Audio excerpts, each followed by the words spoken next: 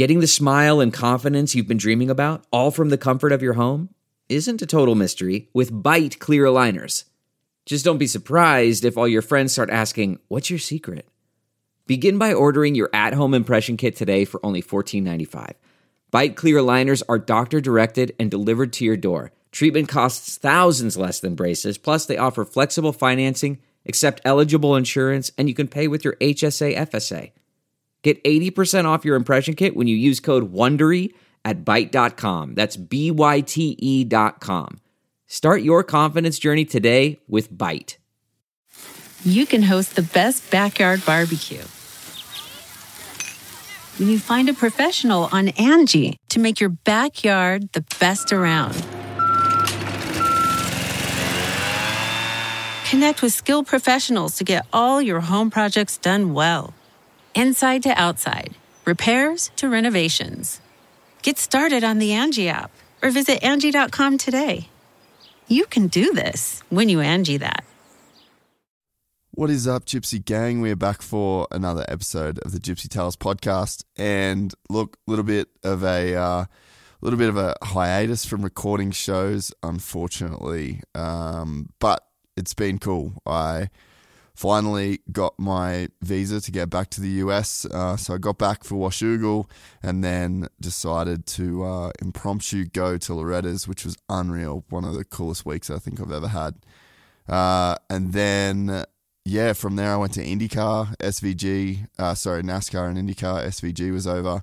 And then now I'm at Mase. So, it's been a pretty hectic month trying to get everything set up, but we're back, we're dialed, we're in the US studio, and got some really, really cool shows coming up over these next few months. So very excited to be here and recording the show. It's been a long 5 years trying to make it happen. So this was a kind of, I don't know, maybe like a fitting way to start this off.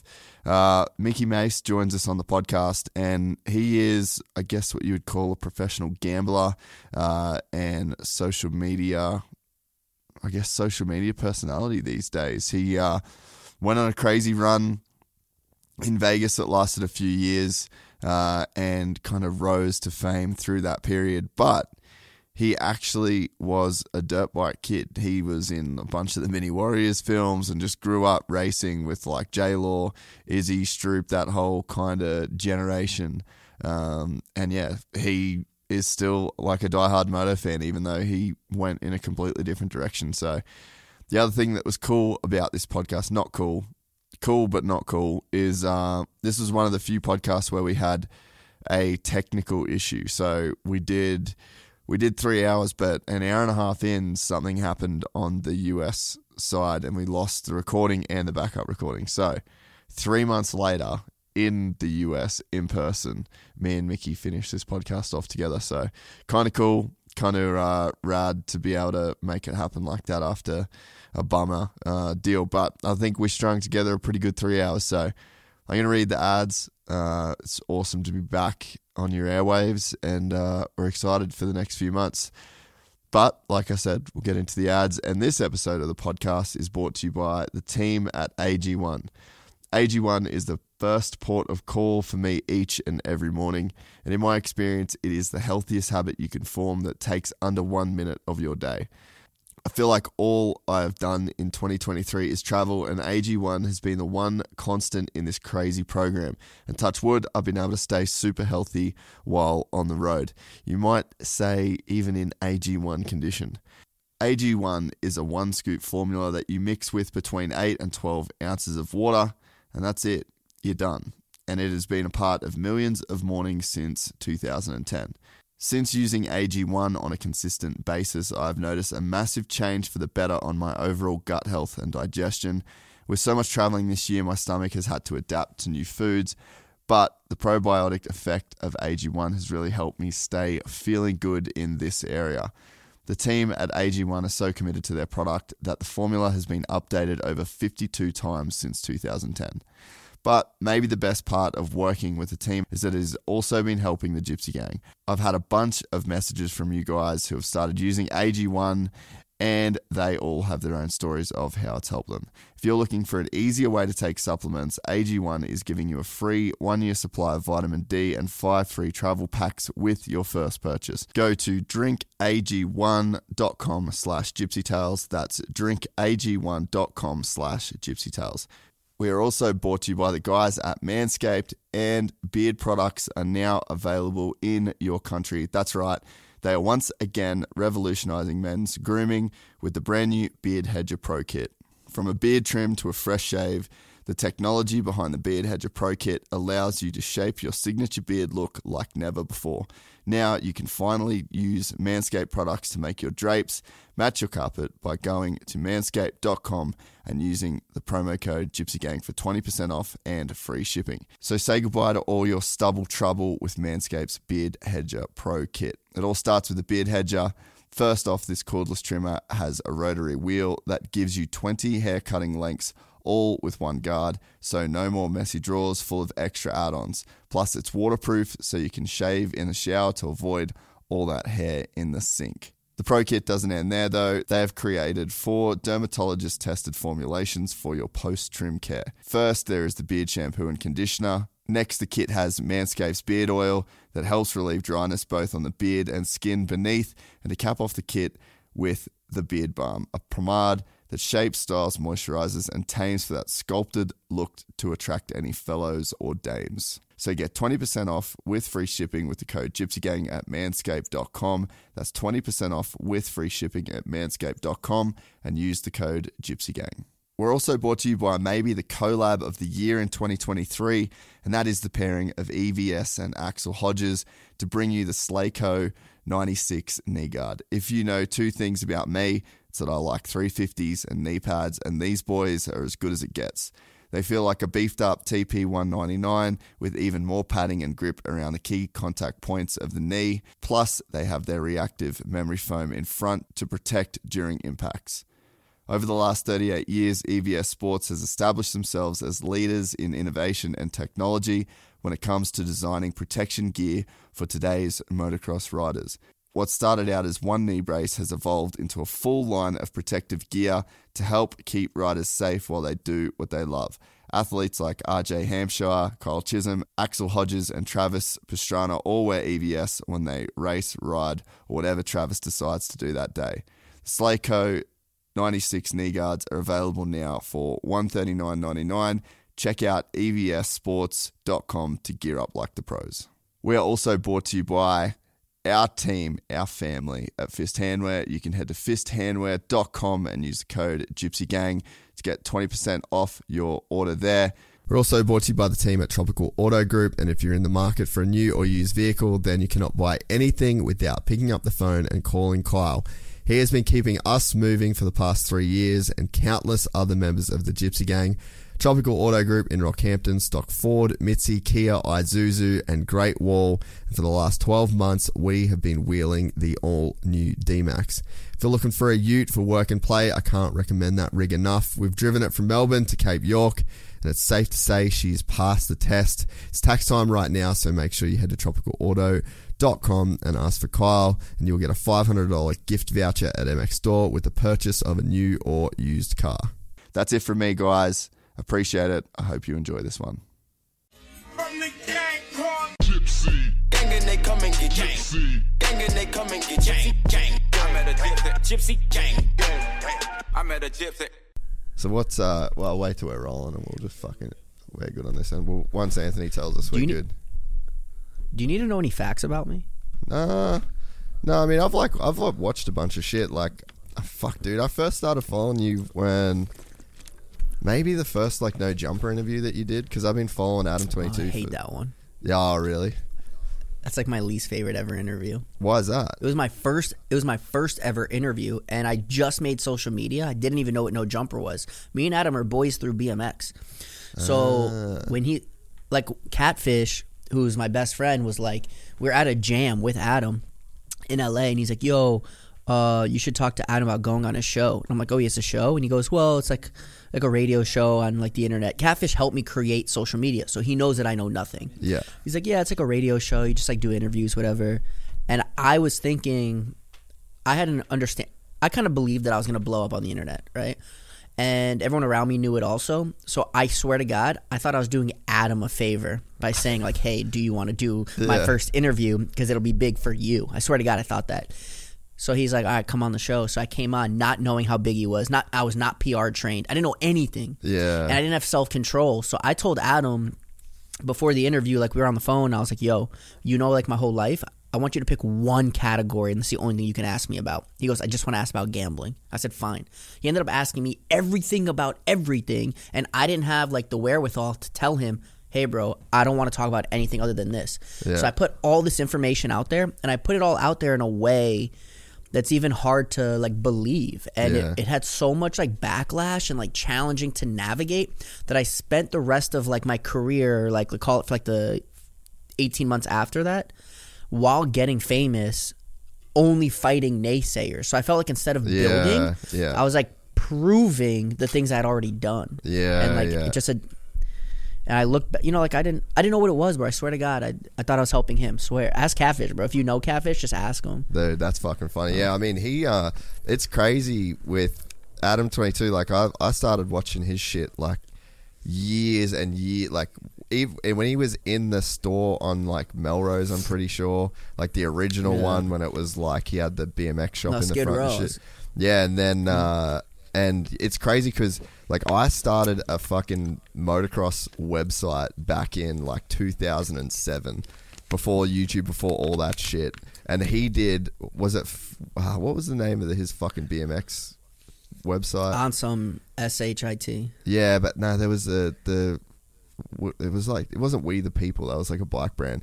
But anyway, so he like, it was just a lot of parallels between him and my career, and I was like, oh, this guy's fucking cool. It's crazy to see what he's built, man. Like that shit is fucking massive now. Yeah.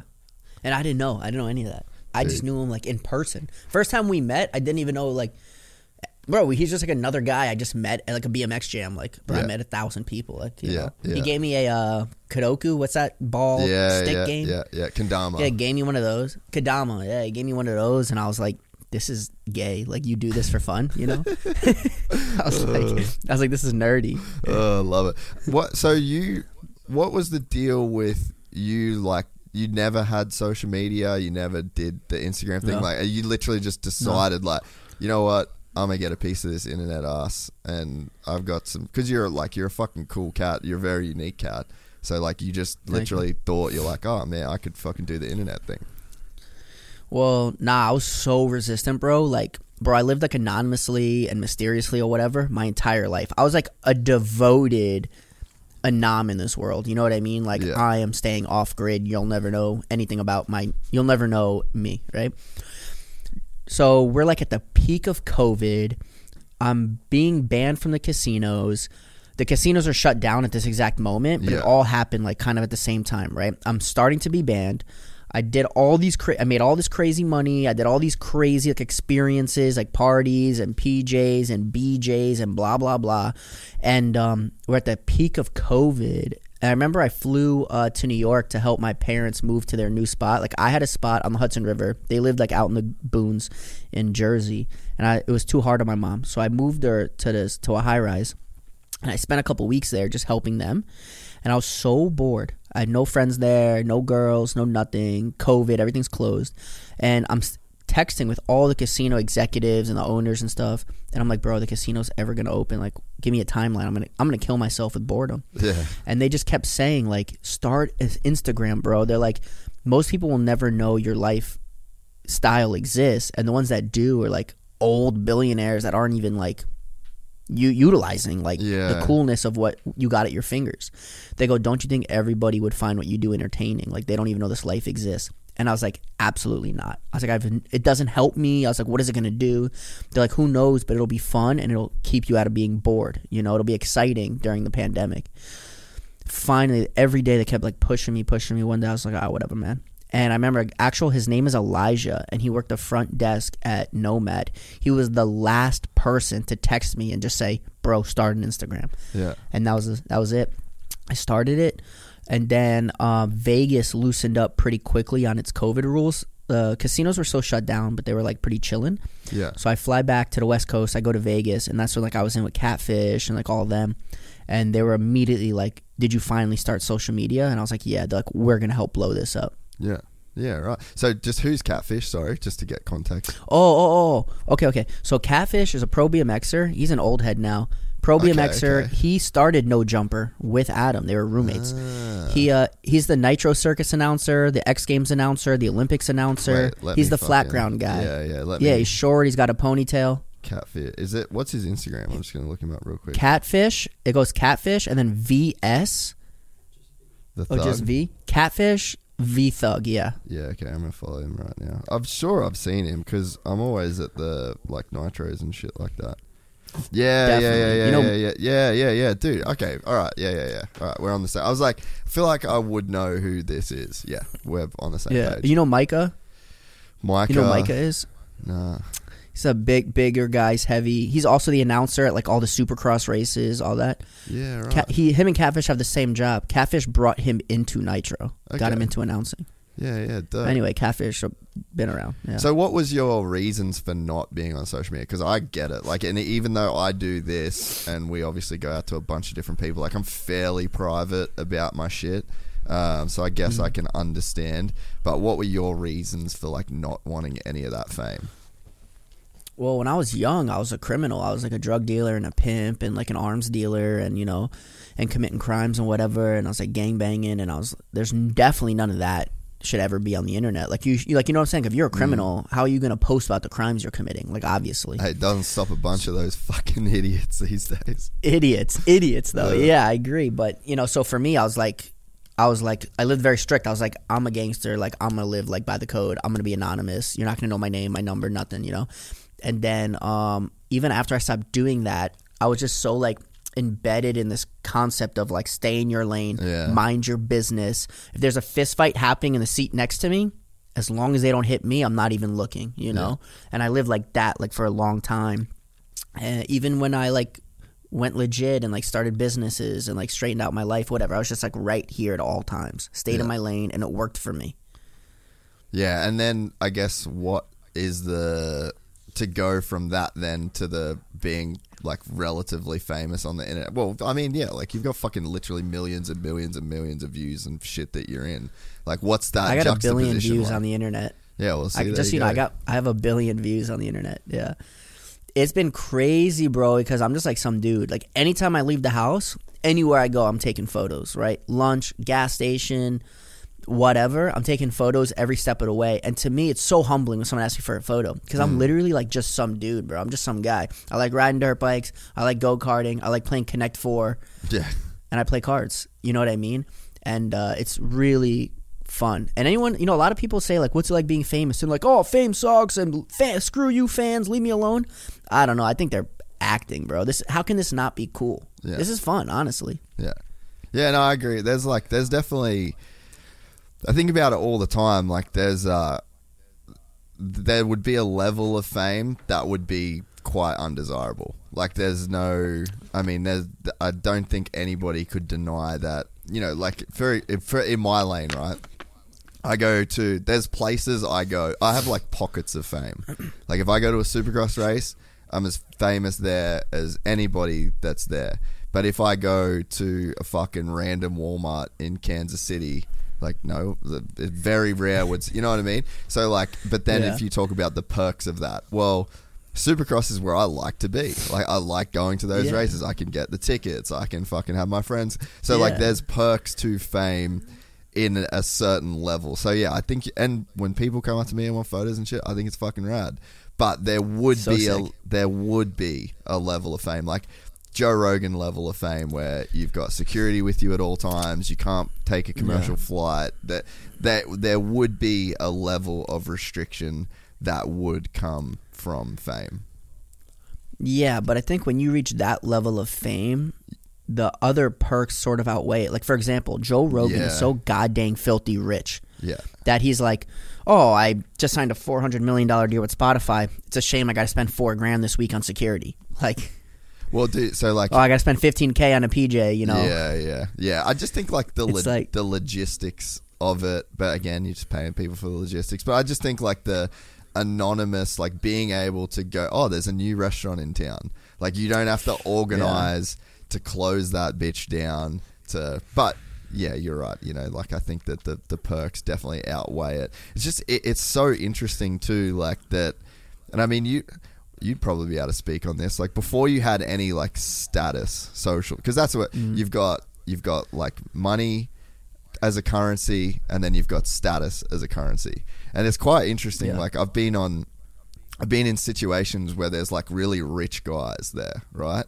And then there's someone that there's like a group of people that would have like a certain level of social status. Let's just say credits, right? So you've got like money credits and then social credits.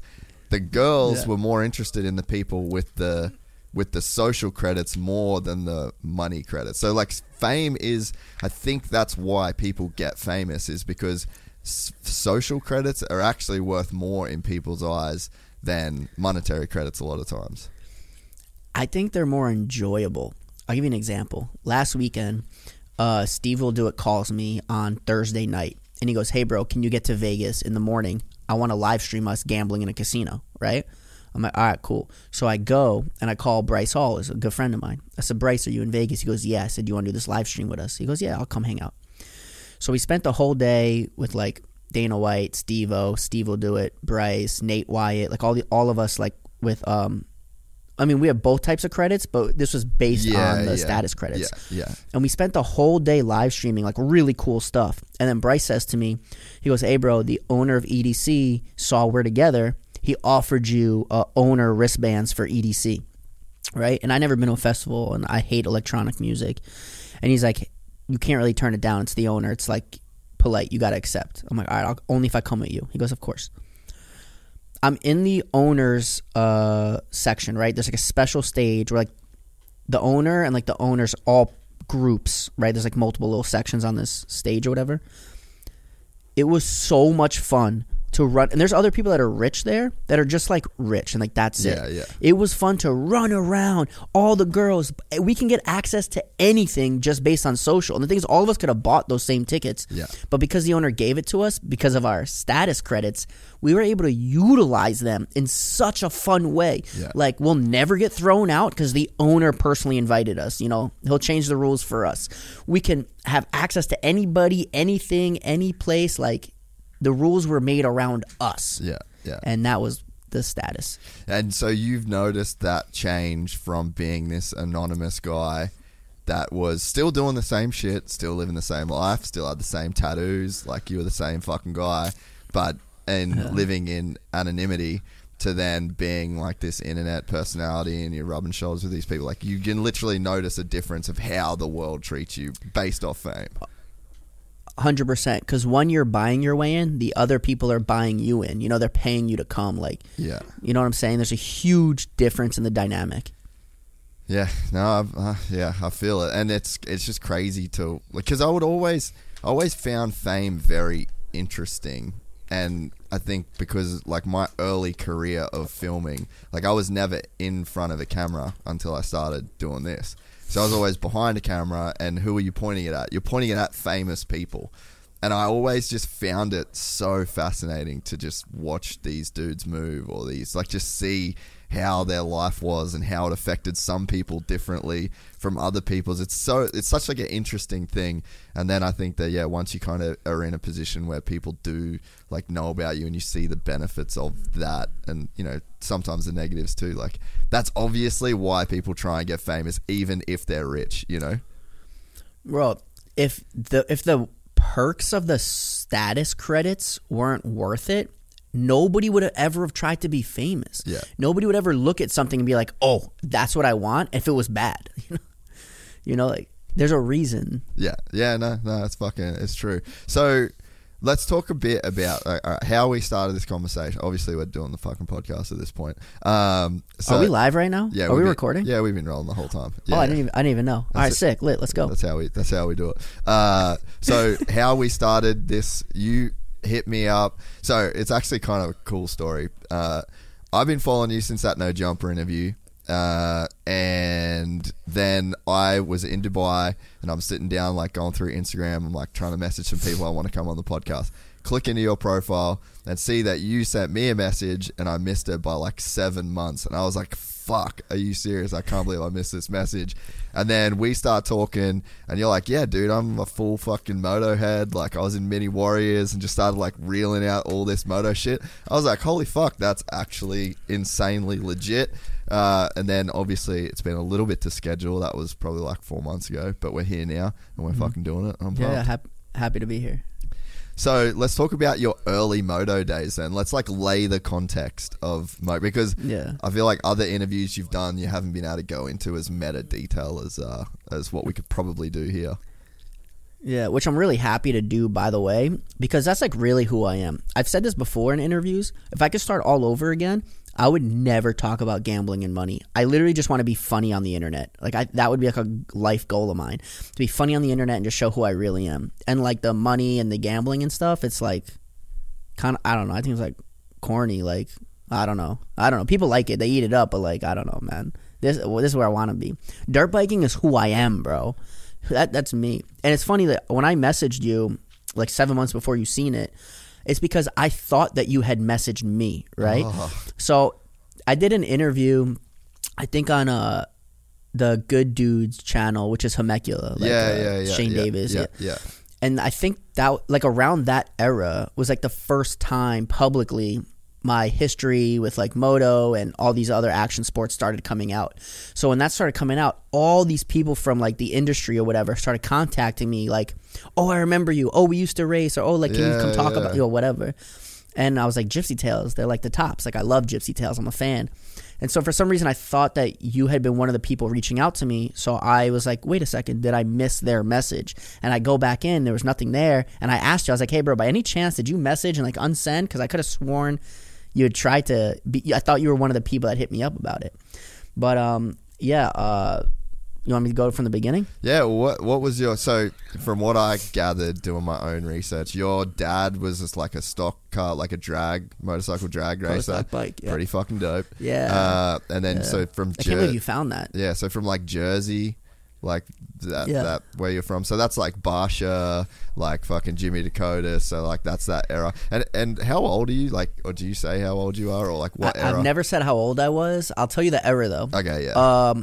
Since I was like a super child, my racing partners were Jason Lawrence, Davey Millsaps, the Alessi brothers, Frankie Lettieri, Lowell Spangler, Garrett Toss, Sean Hackley, both the Stewarts, but Malcolm was more times than not the one that was in the correct like classes, because they're so like age specific when you're young. Me and Malcolm used to really battle hard as kids, so like that's like that's your era. Hey, that's my fucking era too, brother. Yeah, gang. So what, like your dad obviously gets you into racing, or like you've been around motorcycles from a kid. What did like those early years of moto look like to you? Yeah, so my dad was a pro stock bike racer, and he did that before I was born, and he did that for like the first 1 or 2 years of my life, and then he crashed. So he went through the quarter mile, he hit his front brakes, went over the bars, broke his ankle, surgery, they put screws in and all that, and he was just like, between business and racing and having a newborn, and my brother was on the way, he's like, I quit. Yeah. So I grew up as like a baby. My dad was a builder, so it was always like land and like whatever, and he had dirt bikes, like big wheels and whatever. And as like a literal infant, like 6 months old or whatever, he'd sit me on the bike with my diaper, put little goggles on me, and we'd just ride around. And apparently it was like my favorite thing in the world to do as like a baby. So I learned how to ride a bicycle with no training wheels really young. I think I was something like I want to say like 2 or 3. Yeah. Like I learned super young, and my dad taught me in a really cool way that I'm going to use on my kid. Anyway, as soon as I can go no training wheels, he bought me a PW50. Yeah. And I entered my first race. It was a hare scramble. I think it was in Pennsylvania. I have a photo. I was just like love at that point. Pretty quickly, he got me, I think it was like one of the Little Cobras. Yeah. I raced a Little Cobra. This is when Bud, the owner of Cobra, first came out with the Cobra. So he first developed the company. And my dad got his hands on a little Cobra, and I started racing. And I think just because of the area we were in, the only other kids racing that age were all the kids basically that went on to be pro, like everyone that we're naming, you know? Yeah. So since I was called 3 years old, my first race, since then I've grew up as a child racing every weekend with all those kids from the tri-state area that went on and are still currently racing pro, you know? So pretty quickly I developed like good riding, like I was like winning or whatever, but we were just like babies. Like I didn't even know if I won or not. Like I didn't even think about it. I was just so young. You know, started training and practicing, and then it became a full-time gig. I was, I don't know, something in the range of like, I don't want to misspeak, but something like around 6 years old, I started training. We would train and practice like 5 days a week, spend a full day traveling, race one, fly home in time for school, and then keep doing that. So like every day after school, whatever, we had coaches and training, went to all these private tracks, and it was like the group of us. It was like the core group was like me, Jay Lawrence, Frankie Lettieri, Lowell Spangler, you know, and I just was winning. We were all winning though, you know. They all went on to be some of the greats, and the Alessis and Davey Millsaps and what have you, the Stewarts, and that's it. Then I remember I was there for Eli Tomac's like debut like amateur race as a kid, and it was in Vegas, and he won, and it was like a big deal. He came on Little Cobras and just dominated. Dude, I remember. And I was there, bro, and that's when we started filming Mini Warriors. Yeah. And the cameraman, I forget his name. He was like kind of a young guy. Malcolm also. McCassie? No, it wasn't. He's in them, but he wasn't the filmer. There's like an actual guy. Yeah. Yeah, it was like this chubby kid. He took a hold of a few of us. Like Malcolm he took a hold of, me he took a hold of, and a few other characters.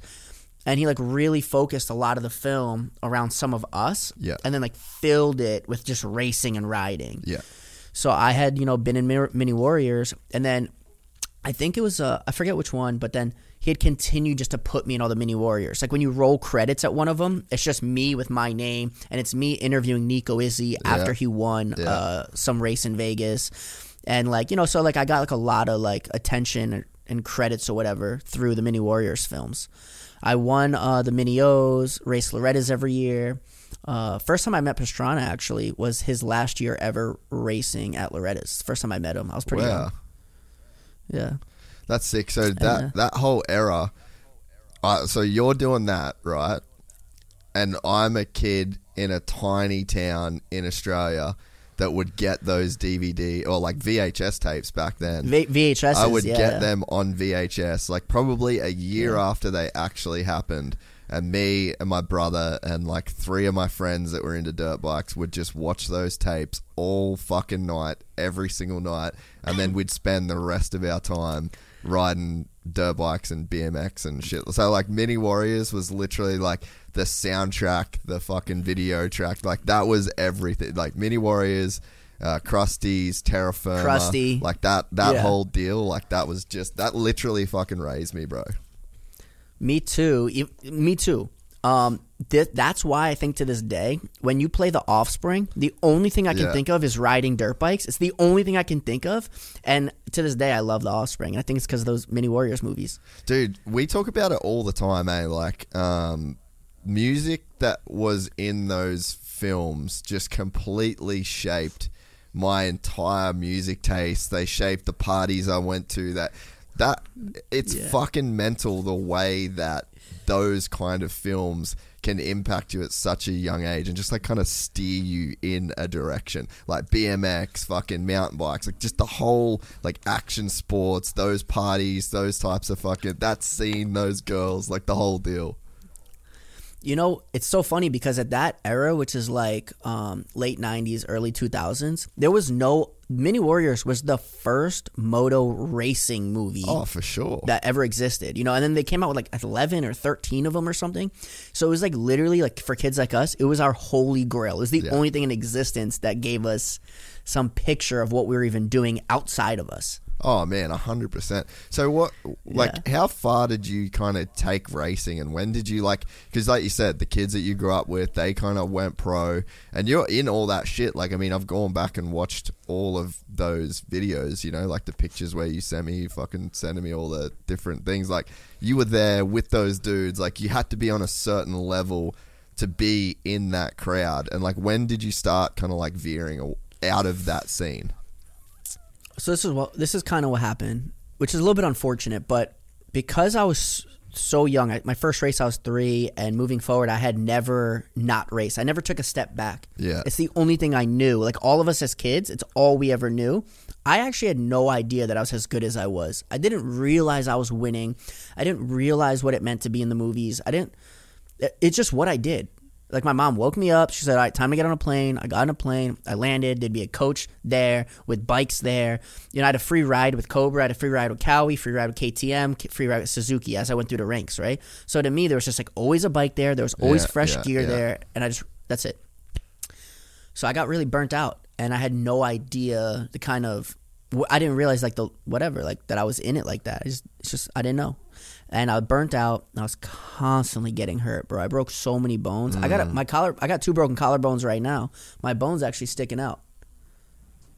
I'm about to get surgery. But I was always hurt, and I was young, and I was burnt out. And like, I saw like the kids in school, like being normal kids, like basketball games and weekend parties and drinking beer or whatever. And I just wanted that so bad. But it's always like the grass is greener on the other side type attitude. Yeah. And so I started fighting with my parents so much. I was like, I don't want to ride. I don't want to train. I don't want to practice. I don't want to travel. Like, I don't want to do it.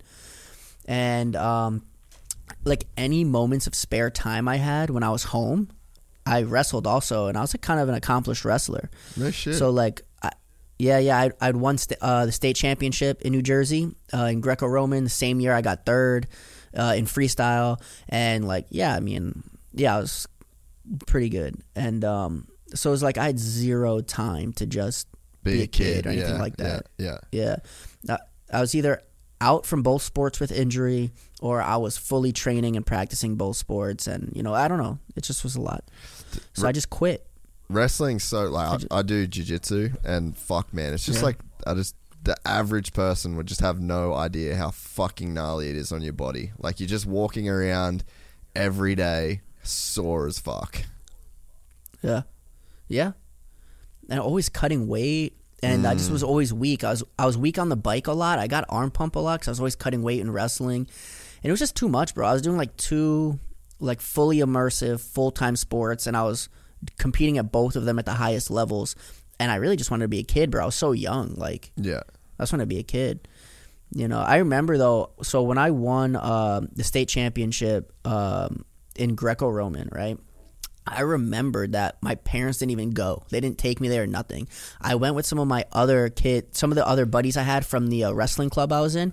A lot of us made it to states that year, and I just rode with one of their parents. And not that my parents weren't around, not like that, because they were fully around.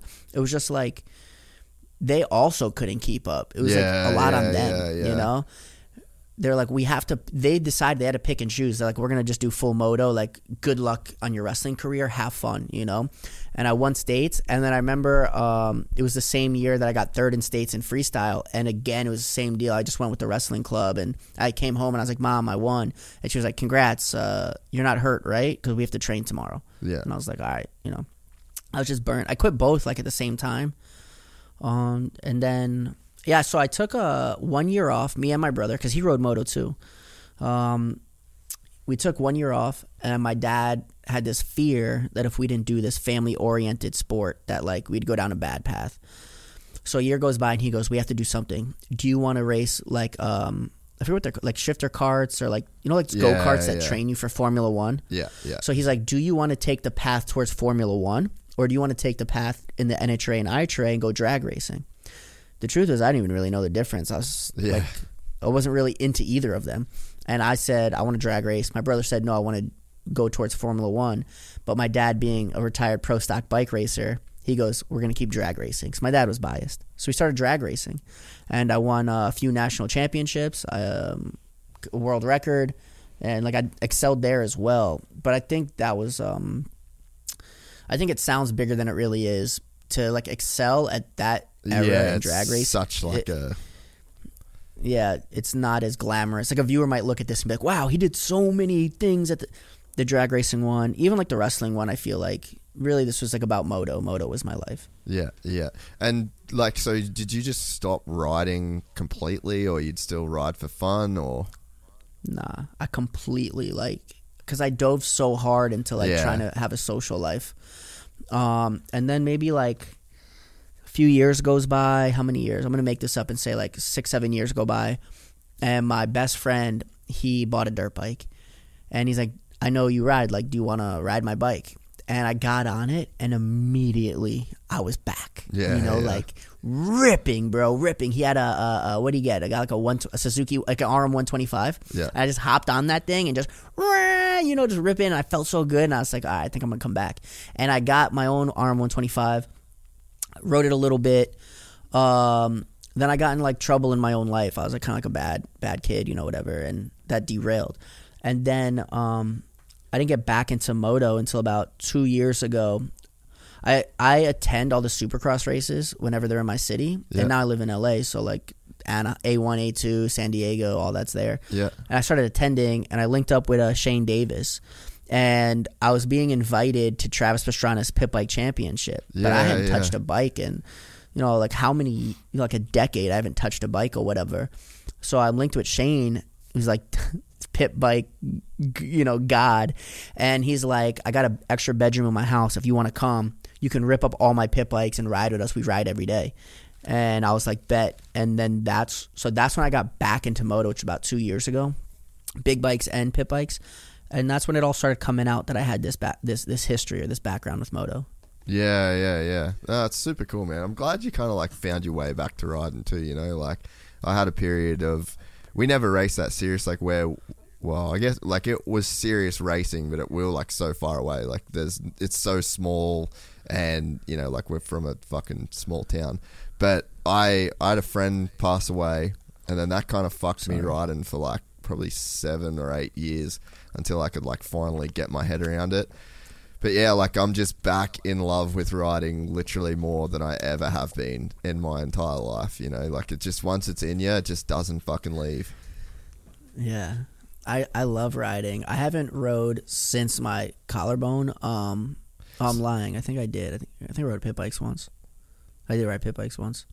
But after I get the surgery, I'm gonna keep riding. Like I gotta slow down a little, bro. I'm not competing for anything, so I gotta chill out and just enjoy it. Yeah. But dude, I'm stoked to ride with you because I'm racing World Vets at the end of the year at Glen Helen. No way. Yeah. Oh, let's go. I'll be there, bro. Yeah, I'm gonna come support. Dude, 5th of November. So I need a fucking training buddy, bro. So if you want to get back on the program, that Thursday Glen Helen vibe, just fucking fly in on a jet to be there. I'll take your bike. Yeah, I'll be there 100%. I just went to Glen Helen. Jackson from Humecula. He's in what's his series called? He does the whatever. He's racing. I forget what it's called. The series he's in. Yeah. It's not enduro, but it's something else. They also, whatever. They seem like pretty cool dudes, huh? Yeah, they're super fire. They're super dope guys. Yeah, you watch them ride pit bikes? Not really. Like I honestly don't watch that. I'm like full moto nerd, bro. Like I'm just watching whatever raw video of the top boys riding, so that I can like try and like rub a little bit of that onto my own life, Buddy, I'm telling you right now, you're missing out. You gotta watch these guys on pit bikes, bro.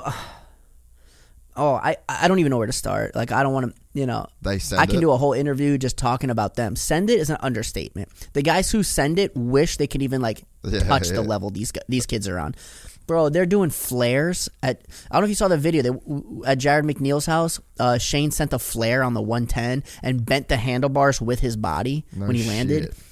Bro, it's out of control. So he did a step-up contest on a pit bike, and he doesn't know how to straight air. He only knows how to backflip. So he's launching and winning the step-up contest, and it's like a 2004 X Games step-up setup, right? It's like that. It's like just like a quarter pipe backed up to the dirt landing with a pole, and he's just backflipping it like natural. Like These dudes are out of control, both of them. Yeah, the whole little squad over there. Yeah, it's pretty cool. Yeah. I've watched some of their like YouTube videos and shit. Like, it looks like they're living a fucking pretty cool life. Yeah. It's crazy too because like just that shit only flies in America. Like, there's no one in Oz doing anything. Like, it's such. I don't even think Americans realize how fucking weird America is. I never thought about it. Like, these are the only ones that can just do that shit. Yeah, I don't know. They do it, and I gotta give them a lot of credit. They fully helped train. I raced in the Pastrana pit bike race last summer, and they fully like got me from not touching a bike in like a decade to like competing. Like, I was like, really out there. And I want to give like another special thank you to Jared McNeil for that. Yeah. He trained me a lot. The Palmer brothers, Twitch let me tear up his track at his house a bit. I know I'm missing people. Oh, of course, Caleb Tennant. You know Caleb Tennant? Yeah. Yeah, so that's my dog, man. He actually donated his 110 to me for the whole summer just to train on that bike. I thrashed this thing. I don't know if you ever saw, there's some super viral clips, like WorldStar reposted them, of K-Camp and James Earl, right? So he's the boxer out of San Diego and K-Camp the rapper. I brought them to the Temecula house, and then we all mobbed to McNeil's house to ride pit bikes. And these two dudes, a rapper and an undefeated pro boxer, sent these pit bikes harder than some pit bike riders do. Like metal, like ramp to dirt, bro, insane. And that was all on Caleb's bike, so special thank you to him. Dude, that's fucking so sick. Yeah, McNeil's a really cool motherfucker. I think he's actually doing the podcast next week too. Really? Yeah. That's my boy. I just was out in Arizona for his and Kelsey's wedding. Oh, sick. Yeah. I'm real close with them. Yeah, he helps me a lot. Yeah, he's a fucking good dude. Man, he had maybe one of the best motocross races. Like, he literally got famous off one moto. So it was at like our version of the Loretta Lynn's Nationals, right? And he it's Ty Simmons. So Ty Simmons was like KTM, Motor X, factory bike since he was a kid, which like in Australia, that's not super common, Like, he was like a Loretta's amateur kind of kid, but in Australia when no one else really was. And there was a last moto for like the 250A title, and him and McNeil just battled, dude. Like, absolutely sending it. Roughest fucking, it's a sand track too. Like, roughest, gnarliest sand track in Australia. And coming down the finish line, man, just a fucking drag race to this finish line tabletop. And McNeil beats him by like 0.003 of a fucking second to win the Australian title. Literally got famous off one race. No one knew who he was. He's such a sicko. He is, I'll go to his house just to watch, for him to watch him ride his facility. Yeah. I mean, it's so gnarly, bro. He's sick, and he's such a great guy. Very, very, very nice guy. You won't meet many more like down to earth dudes than him. Yeah, except he has this one pet peeve that drives me crazy, but I do understand it. If you go to his house, you cannot ride or walk anywhere that's not designated to ride or walk. I get it. If you like touch a one blade of grass, bro, he'll lose his mind. But I get it. It's just funny to see him in action. Yeah, and he's always wearing a cowboy boots and a helmet. It's just funny, man. I fucking love it. What do you have a big bike right now? Or like, you're gonna get a big bike again? What would you get? I don't want to give free promo, but maybe this will land me a sponsorship. I would get a 350 Husky. My G. Church 350, baby. My boy gets it. I'll send you I'll send you a video we just did. I just did like a fucking gnarly 350 build. Like 30 grand worth of 350. Yeah, it's fucking dope. Really? Yeah. All right, send it. Husky or KTM? KTM. It's like the same. Same shit. Yeah, that's the fucking move. I was literally gonna try and sell you on getting a 350. I'm already sold. Ah, cool. Well, we'll get it. We'll get it. 350 gang. I want I want the juice of a 450, but I want like the weight and the mobility of a 250. How can you not go 350? Yeah. Hey, you're preaching to the converted, brother. So I would. Oh no, keep going. No, I was gonna say, when I used to train with Caleb for the race, I would rip his big bike, and he has the Husky 350, and I would rip that thing. We'd go out everywhere, Fox and I forget all those tracks down there, but whatever. I used to rip his bike, and honestly, I was the fastest one on the track some days, which is interesting because I'm like older and out of shape. Yeah, well, I think but his 350. I think that's one of those things, man. Like when you know, to be at the level that you were and to spend that much time on a bike at the age that you did, like you just don't lose the speed. It's just you lose everything else. You lose the fitness, you lose the conditioning, you lose the, well, I guess like the mentality, like the focus to just stay out there and do a 20 or a 30-minute moto. So it's like, I don't doubt that you'd still fucking rip. You know, the endurance was and like my conditioning was the number one issue I have. That's like my number one, like getting back on a bike. You're a professional gambler, bro. Yeah, right. You live the exact opposite lifestyle. Exactly. I sit down for a living.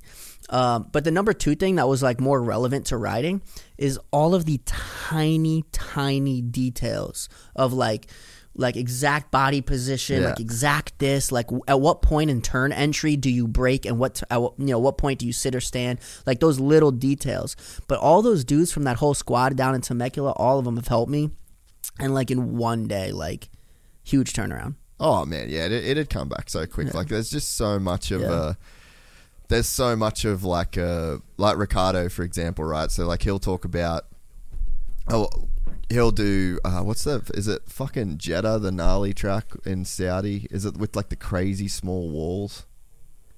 You seen that? You know the F1 track in I think it's in Saudi. It's like literally like this. It's Baku, yeah. And I'm like, dude, are you fucking scared? Because I'm scared for you. And he's like, oh yeah, if you think about it, it's like the scariest, gnarliest shit ever. But he's like, when you do it for so fucking long, like you've just done it forever, you just get in and you just go into that mode and you're not really thinking about it. And it'd be the same sort of shit with you. Like you've ridden a bike so much and fucking done so many motos in your life that there's just a certain level of it that is just in you now forever, you know? Absolutely.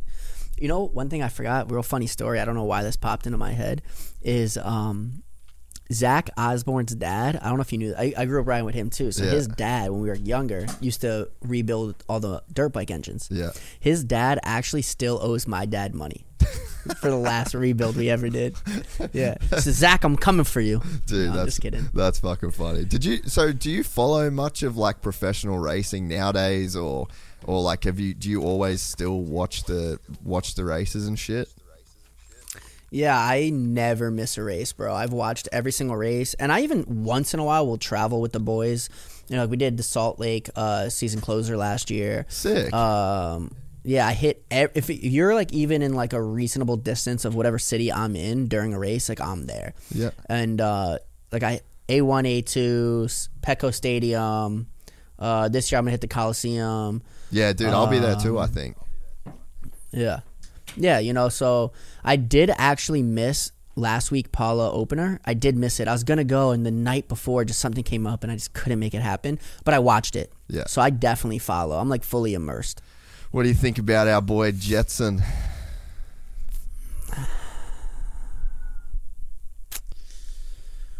I have a slightly unpopular opinion. All right, hit me with it. I'm here for it. And I don't think it only affects him. My unpopular opinion is almost every fast 250 rider has been out for 2 years.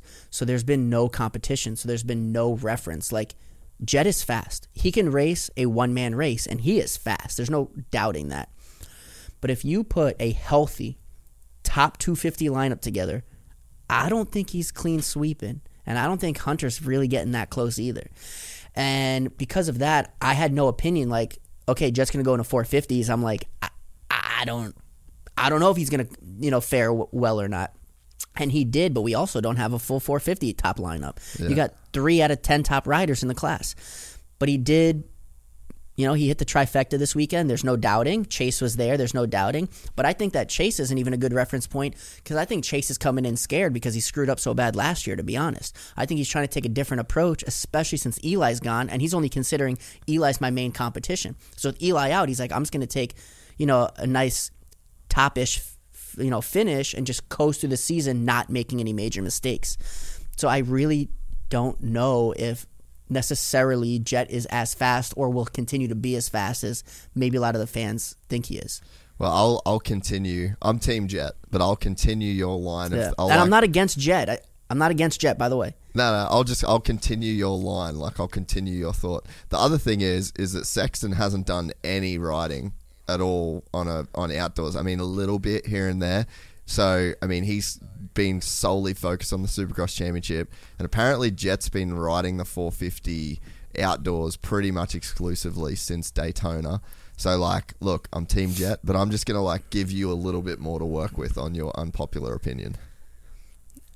I love healthy competition. Yeah. I don't like when a rider clean sweeps. You know, I grew up riding with Eli, and I support it and all this, but it's not good for the sport. It's less entertaining to watch. Yeah. I love a good, healthy competition. I want to see all the top riders at their healthiest just going at it. I want to go into the last race of the season on the edge of my seat like, this is going to a year's worth of work for today, you know? Yeah. So that's what I like to see. And, it'd be nice to have everyone healthy in racing. Well, I mean,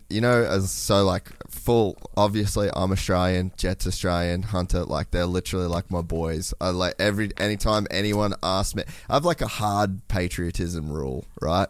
Like, anytime anyone asks me any opinion of who's going to do, I just say Jet and Hunter. They're my fucking boys, right? And it's the same in MotoGP, right. It's Jack Miller. And it's the same in F1, it's Danny Rick. Like, if you fucking ask me, I don't give a fuck who I think will actually win.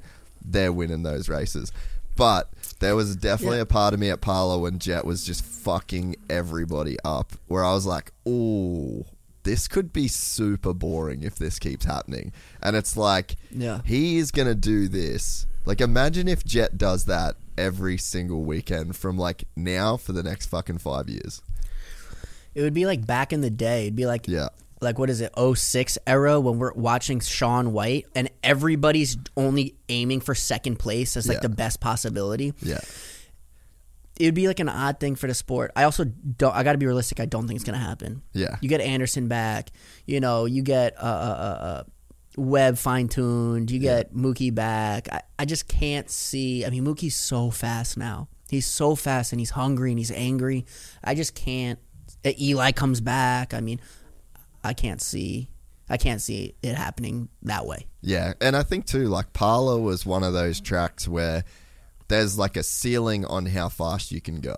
And I think that's why Jet was able to win those motos the way that he did.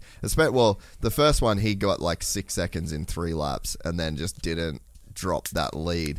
But the second one was crazy strategic for Jet. And it was actually a pretty brilliant ride. And people, it's funny, we actually, in the office, like, we all went back and were looking at comments, because I've been Team Jet since, like, he literally signed, you know, and I was telling people that this is what he was going to do.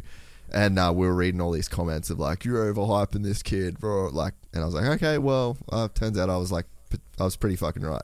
But that race, like, I'd compare him to James. I'd be like, he's the next James, he's the new James, and people would be like, shut your fucking mouth. Yeah, see, that was the reaction.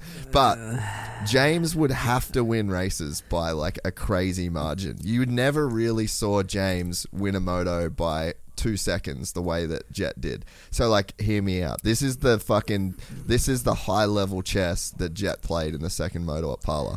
He basically ripped the start, got a certain comfortable lead, and then kept Sexton behind him, covered every single inside line, so that if Sexton was going to make the pass, he would have to go around the outside of him, which would mean he would have to ride the track faster than the track could actually be written. You know, like, James never fucking did that. James was I want to win every moto by a minute 30. I'm going to fuck these people up. And that's my he never had that gear that Jet did. And for Jet to do that in his first ever for a full-time 450 race outdoors, that to me, I'm like, he's playing chess. These other motherfuckers are playing checkers. Checkers. I don't disagree with the theory that he's really being smart. Yeah. But I don't think that the level of intelligence in the current field is so high that it's that hard to be that much smarter on one sample sizing. It was one race. Yeah. again, I think like that's my sorry. I probably should have kept building on that point, but basically, not every track's going to be like that. Redbud, you're going to be able to send it far. There's not like a limit that the track's going to give you. Hangtown is probably going to be a hard limit track, depending on the way the prep is. But you get to like Redbud, you get to like there's going to be Bud's Creek, Iron Man. Like there's going to be a bunch of tracks where you can. There's no real ceiling. Like, you can fucking send it. And I think that's where it's going to be a little bit... The racing that you're predicting will probably come into play more in those places. Something else is, I think Jet is like a soft rider. And I mean that in the sense of Barsha, Mookie, Anderson. Yeah. You know what I mean? Somebody's going to clean Jet out. A vet is going to come in and let him know that he's a rookie. I'm just imagining that this will happen because some of these guys are just so angry and hungry. Yeah. And Jet is like, I don't want to say he's not. I can't say it like that because he's working so hard and he's so fast and he's so good. He really is, you know.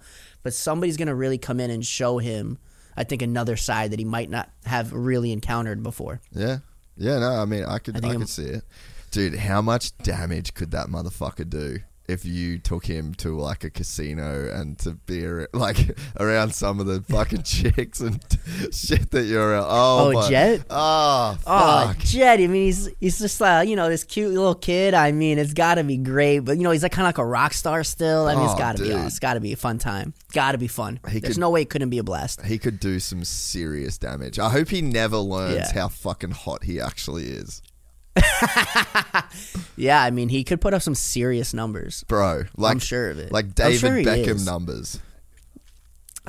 It's just really not fair to be that good at something and that good looking. Oh, like probably hung like Seabiscuit. Man, imagine. I've never seen Jet's dick. Right. I'm hoping that it's small. Just it's the only way to balance this out. I'm hoping that it's. Yeah, just something to give the rest of us a chance. Like me, okay, so I have certain things I'm good at, but I look like a bridge troll, okay? I give everyone a fair shot. You know? Yeah. Oh, dude, that's fucking so funny. Dude, when did you, like, the tattoos thing? Like, you went fucking in on the tattoo thing. So, like, gives you a certain look and vibe. Like, when did that fucking start? When I was 15, I think. I was straight out of juvenile prison, and like 2 months after I got released, I went to Miami. And when I was in Miami, I had these fake IDs that when I was even younger, my grandparents bought me, so that way they can take me gambling, right? Yeah. So I always held on to these IDs. So when I went to Florida, I took a little trip to South Beach, and using my fake ID, I got my first tattoo. But I didn't just get one. I got two, actually. I got some letters that went from shoulder to shoulder, and then I got something on my lower stomach. So I got two at the same time, my first time, and just never looked back. And then, just so you know, 5 years ago, I stopped getting tattooed. I've only been tattooed, I think, 3 times in 5 years. I actually started removing them. So I've been removing my tattoos for close to half a decade or something now. Yeah, right. What's the theory there? Having tattoos is a really bad idea. Like everything that like the elder people, the older, wiser, experienced in life people told me, everything came out to be true. But I was just so young and dumb that I just didn't listen. You know what I mean? Like I just didn't listen. I was rebellious or whatever. And like there's so many factors that came into exactly why did one of my forms of rebellion come out in the form of tattooing myself. But ultimately, like, all of it was a bad idea. Everywhere I go, there's judgment casted on me. Everywhere I go, I'm treated a little bit differently because of how I look. I have to wear certain clothes, and I can't wear certain clothes because of the way I look. I have to, like, act a certain way. People treat me like whether they think it's good or bad.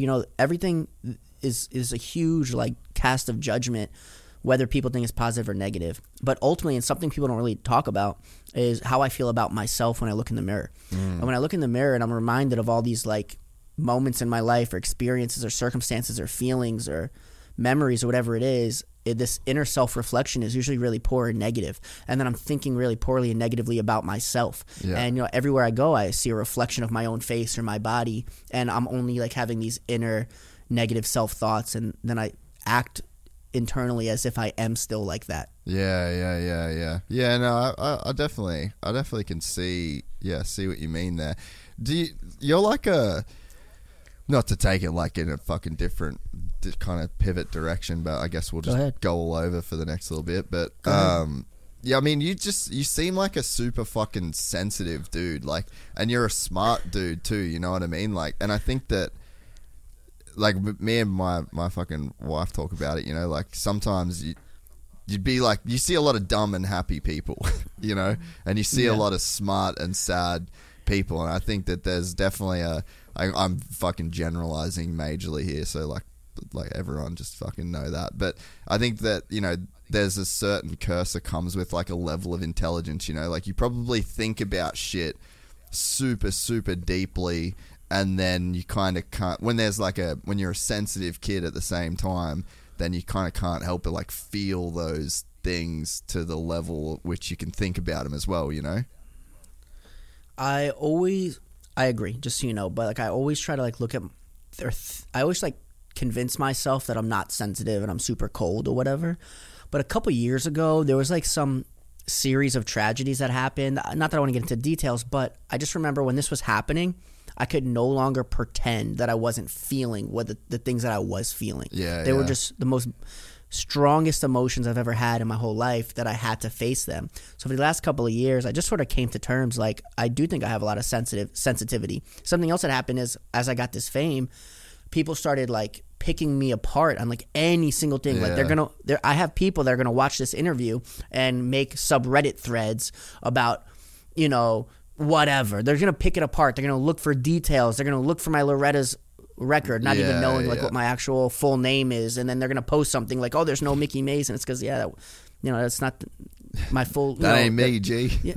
Yeah, exactly. You know what I mean? And so I started to realize that I am sensitive, and I don't know, man. It's just like I think that what happens, and thank you for saying I'm smart, but do not give me too much credit. I think what happens is this certain acuity of awareness, and the more aware I become or recognize conscious pieces of awareness, I think I realize there's like more depths to things, and it's not just always at face value. And then when you're considering what's beneath the surface, you have to consider motives also. Like, yeah, I'm sitting at like a gray countertop, but there was a reason this company chose gray, because they could have chose any color in the world. And then I start thinking the good reasons they chose it, and I'm like, no, it's more likely the bad reasons. And then the bad reasons are all like about manipulation and persuasion and economics and greed and lust, and I'm like, wow, they're using and abusing me to buy this gray table when my true choice would have been a pink table or something.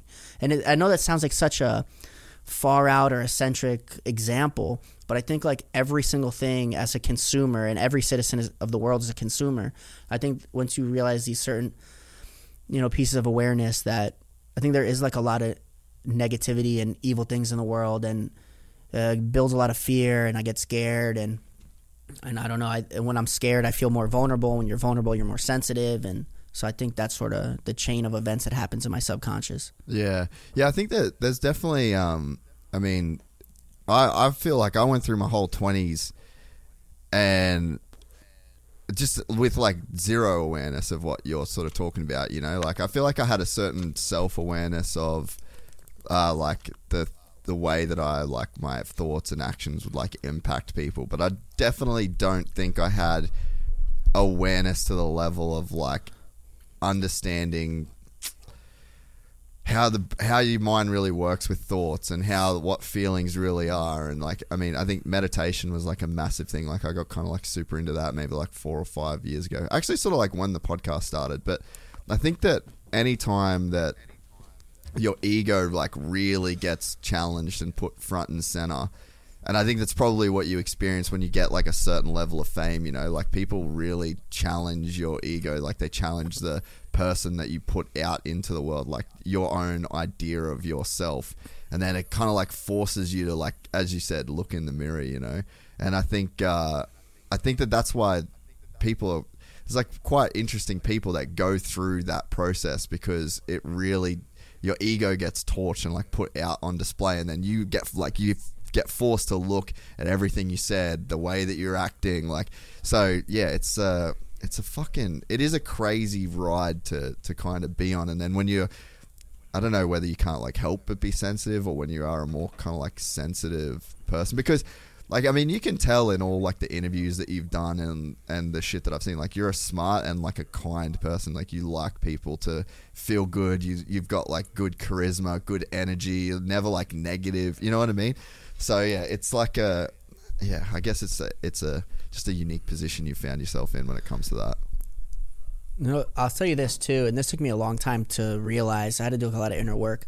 I have a fear of not being wanted. I have a fear of not being accepted, and I have a fear of not being liked. That's I everyone. want people to like me. Yeah. Yeah. I mean, but some people build these like coping mechanisms where they'll push people away so they don't even have to ever face it. They're like, 100%. I'm not even gonna let you get close enough. Yeah. And then as like, I don't know, when I've been put in a lot of these circumstances like through this fame or whatever, like if let's say I have an end goal. Let's say I have a reason that I want to continue down this path of fame or recognition, let's say. Well, to do that, you have to be liked and wanted and accepted, or nobody will. You can't be famous, like, you know what I mean, or whatever. Yeah. So like, I had to really like face myself and face like, I do want to be liked. I do want to be wanted. I do want to be accepted. You know. So how can I do that while staying true to myself? And then certain times people will pick that apart. They're like, oh, he's being fake, or oh, he's being this, and I'm like, bro, I worked so hard to be vulnerable just so you'll like me. Yeah. And then you're shutting me down. Then it hurts my feelings. You know. Yeah, I think that I mean, I can completely relate, bro. Like, I think I probably spent like the fucking first 25 years of my life like trying to be liked, trying to be, you know, cool, trying to have, you know, like these fucking people around me, like exactly what you said. I want to be liked. I want to be. But then I think that it's like fucking sand, you know, like the harder you grip onto sand, the more that it slips through your fingers, you know, like the people that. Yeah. And it was crazy for me. I have a younger brother. We're only like 18 months apart. But he's like same effortlessly cool, you know? So I think like I overanalyze. Like I looked at him. I'm like, he's so cool. He's so this. He's so, you know, I wanted to be more like him. But again, it's like the more you want something, the more you grab onto something, it sort of like slips through your fingers. Like I think people can see through that want, and you know, that's the thing that people pull apart. And I think as soon as I just got to a point where I just stopped, like literally stopped giving a fuck. And then I think that when you do stop giving a fuck, and I think that life's about your intentions too, you know, like if your intentions are genuine, like if you're sitting here in this interview and you genuinely want to be a good dude, you genuinely want to be nice to people, you have these like genuine feelings and genuine intentions, then you can fucking take your hands off the wheel, you know, like you can make mistakes, you fuck up, you can say the wrong thing, whatever, and then you just come out, you're like, fuck, I fucked up, sorry, like I'm human, you know. I think that once you do take the hand off the wheel, if your intentions are genuine, fucking go on autopilot, go through life, like, and let your intentions guide you in that sense, you know. I agree. It's a learning journey I'm still on, you know. I'm trying to find like the sweet spot. I'm also scared to be too like honest or vulnerable with my emotions, because I've come to realize, you know, I do have like, I'm sensitive sometimes or whatever, and I get scared that someone might reject me, you know, a fear of rejection or not being accepted or whatever. Yeah. So I don't know. It's like a tough place. It's just all part of the learning deal. But you know what's funny, bro? I used to like see these things that like when I was younger, like how we'd look at adults. When we were kids, we'd look at adults and be like, oh, that's a grown-up. They know what they're doing. Like they got it going on. Well, now we are those grown-ups. And I realize all of us have no idea what we're doing. Anyone who tells you they know what they're doing is lying. All of us are just every single day making our best guesses. Yeah. Dude, you're so fucking right. Like, I mean, I don't know if you've got to this point, but there's definitely... I got to a point where I was like, oh, my parents have still no fucking idea. And all those things, I think so many of us have trauma from our parents and our childhood. Like, I made my childhood out to be so much worse than what it actually was now that I'm fucking in my 30s and looking. I'm like, dude, my dad was just doing his best. Like, he had this fucking shitty job and he was making no money and he had 3 fucking kids. And like, that was hard shit. Like, of course he was, you know, had this blah blah blah blah blah, you know. So it's like, I think when you you get old enough to realize that your parents were just fucking failing upwards as much as you feel like you are in your own life, you know. Yeah, I also made my childhood out to be worse than it was. But something interesting is we don't have reference. No, so no, to us, 100%. you know, when you're, let's say 8 years old and you're, I don't know what, your dad yells at you and then your mom grounds you, whatever, right? That feeling you have at 8 years old of that sadness or the anxiety or whatever, that could have been the worst you ever felt in your life at that point. But when you like look back at it 30 years later, you're like, that was a baby little 8-year-old problem, you know, but at the time, that's actually the worst you ever felt in your whole life, but you're only 8, so you didn't have a reference. Yeah, dude, there's literally a saying, the worst thing that's ever happened to you is the worst thing that's ever happened to you. Like, you've got no fucking idea. Exactly. You don't know what you don't know. Exactly. But it's just, I guess it's a bummer then when you take that energy and, you know, for you chose to fucking, I'm sure, start hanging around with some shitty people, start doing drugs, like, and it sort of manifests in that way, you know? Yeah. You know, looking back, if I could like redo things 100%, I would. But I can't. Yeah. So that's really it. You just got to keep building on what I got now and the awareness or whatever, you know, the experiences. Well, I think on one hand though, like, I mean, I'm sure that there was probably some real fucked up things in your life that you would take back or like do differently again. But then I also think that, of course, you're in a unique position now, man. You know, like, you're a super well-known dude. You've obviously got like this fucking weird ability with gambling, and it resonates with people. And I mean, there's a lot of people that you could probably stop from doing those fucked up things. And like, imagine if someone came to you, or you had like definitive proof, like a fucking crystal ball or something, and you look in it, right? And then you're like, you see a dude watching YouTube, watching one of your interviews that like decides to change his life. And it's like, at that point, there's like this fucking T-junction where if he didn't see the interview with you, he goes and overdoses on drugs and dies. And then because he sees your interview, he goes right and fucking lives happily ever after. It's like, if you genuinely got faced with that and you knew it to be a fact, and then like, let's say God was like, all right, Mikki, you can go back and get a chance to relive all your life and do it perfect, but then this guy has that drug overdose and dies. You'd probably be like, you know what? Fuck it. I'll get the tattoos. I'll do the drugs. I'll go to jail, and I'll end up right here just so that guy can stay alive. Because that's probably the fucking reality. That is so deep, bro. That is so heavy. Wow. And that's probably happened. That's probably happened. Well, so I get DMs, without exaggerating, every day. I don't want to say I get more than one. Maybe, so let's just say I get one a day, but it's every day, 7 days, you know, for the last few years, about how I somehow indirectly save someone's life. Like exactly the example you gave. Like at least once a day I'll get some kind of message. I did start a foundation a few months ago. It's called Shaken Hearts, and you can find it on Instagram. And for free, we take anybody anybody struggling with mental health, like depression, anxiety, gambling addiction, drug addiction, drug abuse, alcohol abuse, any of those factors, and for free we'll find you the best possible treatment options in your area. And I do my best to give back, you know, and I don't drink, I don't drug, I don't smoke cigarettes, I don't curse, there's other things. I also don't drink caffeine, I don't eat sugar, I don't whatever, you know, no pork, whatever. The only thing I basically do is I vape and I gamble, right? But I do my best to like stay on that path of being able to like spread awareness or help people. And you know, through Shaken Hearts, we've definitely helped a lot of people, but I wish I can help more. I want to help as many as I can. I needed help when I was younger, you know, and I was like a charity case myself. I didn't have money, and I was like in and out of homelessness and just like a problematic person, like a younger person. And enough people offered me help that eventually I took it. And, you know, now, you know, life's given me some blessings and some beautiful opportunities. Yeah, I don't know. That's like a deep thing to think. Like when I die, that I sit in front of God and he says, I'll let you go back and redo everything if you want. But then all the people that you saved, you will not have the opportunity to save and they'll die. And then I have the choice to do it or not. I would not be able to give you an answer. Like I really have to think about it. It comes down to a level of selfish versus selfless. But then also like, I don't know, can you, without saving those people, can you find another way to save people? Like how many people did I hurt or kill along my path that I took on my current path? Is that more or less than the people I helped or saved now? You know, because if I can go back and not do any of it and no one got hurt because of me to begin with, then it's that many less lives needing saving because of me. I don't know. Yeah, okay. That's one way to fucking spin it. I'm not sure. I don't know. I never thought of it. That's like deep. I never thought about it. I don't know. So what was the drug that got you fucked up?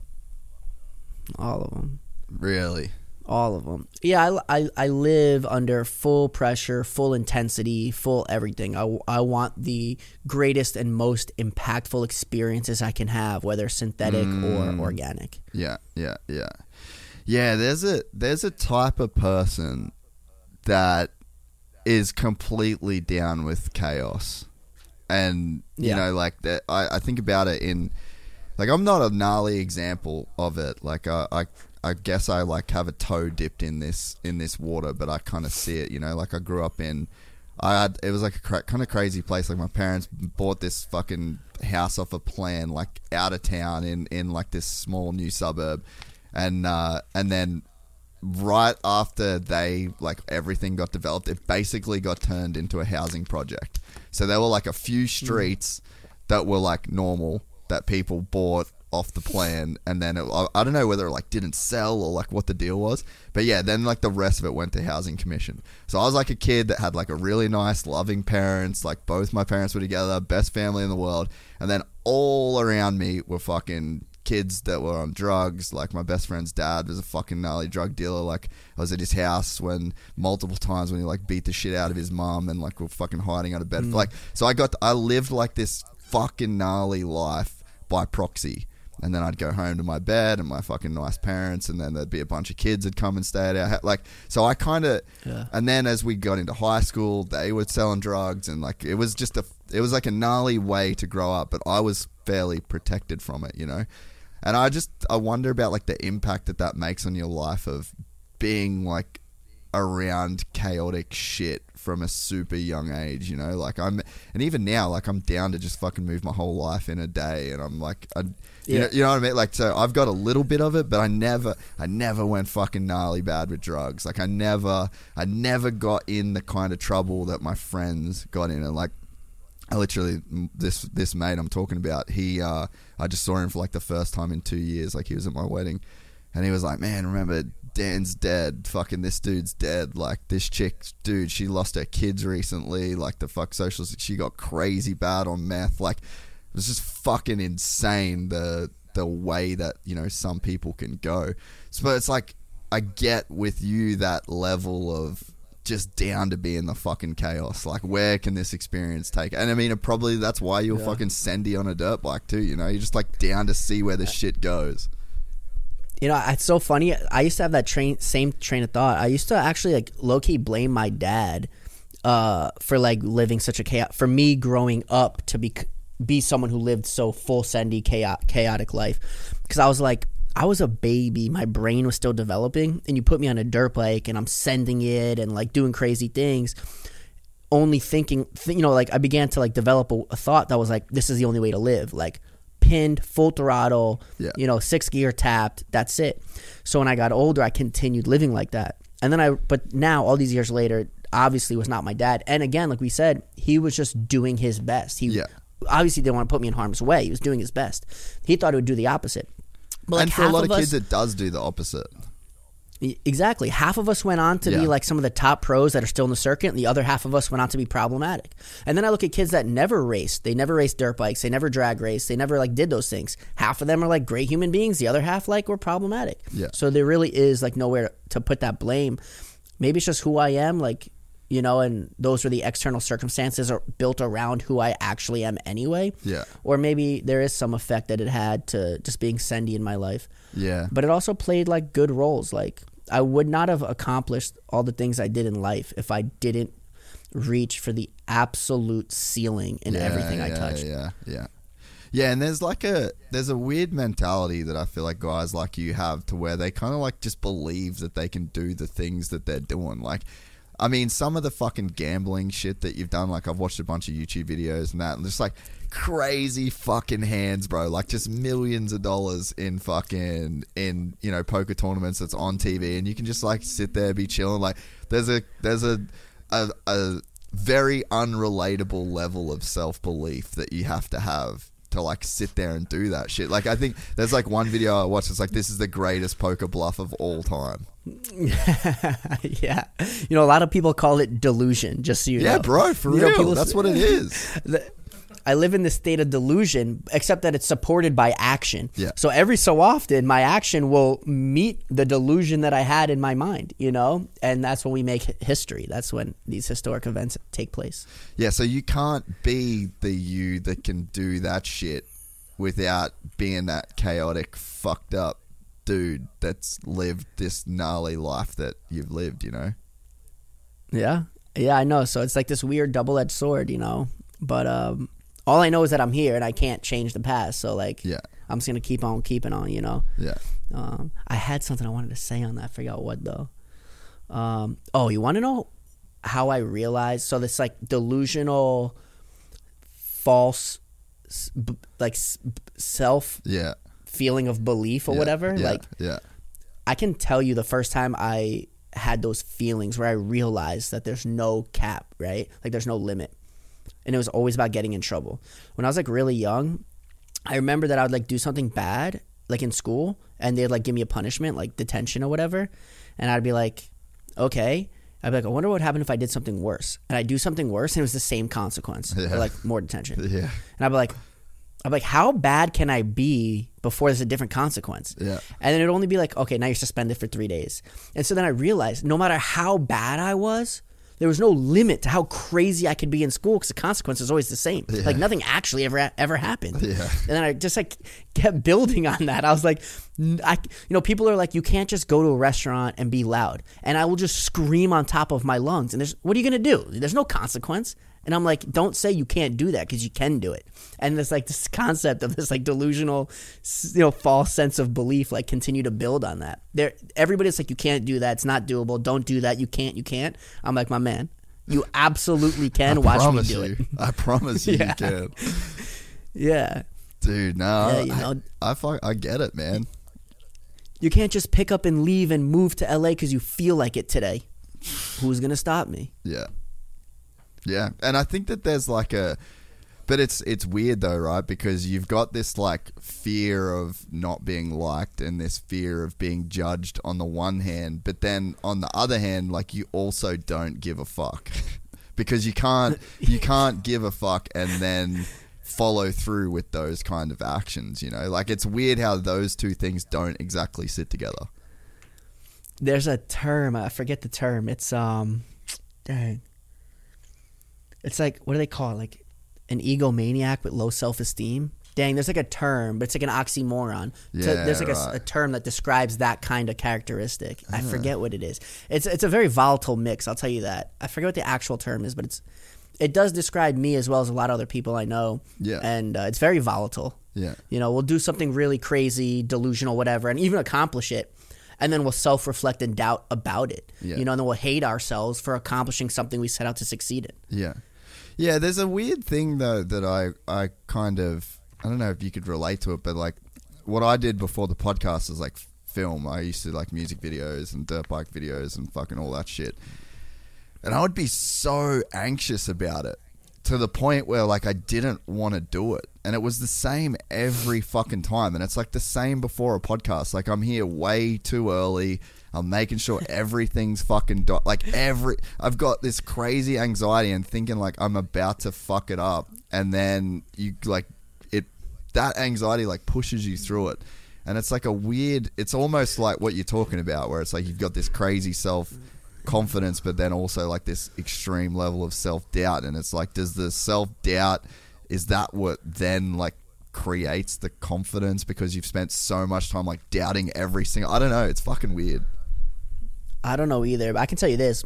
Despite any emotions or feelings I've ever had, if I've pre-committed in my head, like if I've committed to do something, I am pushing through and doing it no matter what. Yeah. So like fear or no fear, like I'm still trudging on. Well, that's like Travis Pastrana would say that. Like I've had him on the podcast and a bunch of different conversations with him, and he's like, yeah, I'm scared. Because I'm like the opposite, especially when it comes to like dirt bikes and shit like that. There's like a level where I'm just not going to do it. I'll stop at the hard fear barrier because it just is what it is. And then and I would have said like, oh, he's got no fear. And that's what people would think about. Like dudes like you, Travis, like those kind of guys that would do that crazy shit. And they'd say like, oh, he mustn't be scared. But you're right. Like there's some guys where they're like, once they fucking make up their mind that they're doing it come hell or high water. Yeah. Travis is what a unique human being. Yeah, that's all I can say. Because, like for me and you, who are probably a little bit more normal or tame in that regard. More normal. Yeah, like he'd be like, hey, let's go try to do this trick that science says our bodies can't handle the G-forces on. Me and you are going to be like, nah, I'm out. We're good. Yeah. Yeah, I'm out. And somehow he is still a human like us, so he still processes the same emotions, I assume, pushes through and like sends it. I don't know. It's ridiculous to me. Actually, it's like ludicrous. Yeah. No, I'm with you. How so when you said you were addicted to drugs and you went down that path, like how did you get off that shit, and like how bad was that? Because I can imagine that a drug addiction, like a gnarly drug addiction, would be probably one of the gnarliest things that a human can go through. It was tough, and it took a lot of trial and error. I wasn't like I had I'd wanted to like straighten out and clean my life up like many years before I did. I had made many feeble attempts. I'd made many strong attempts.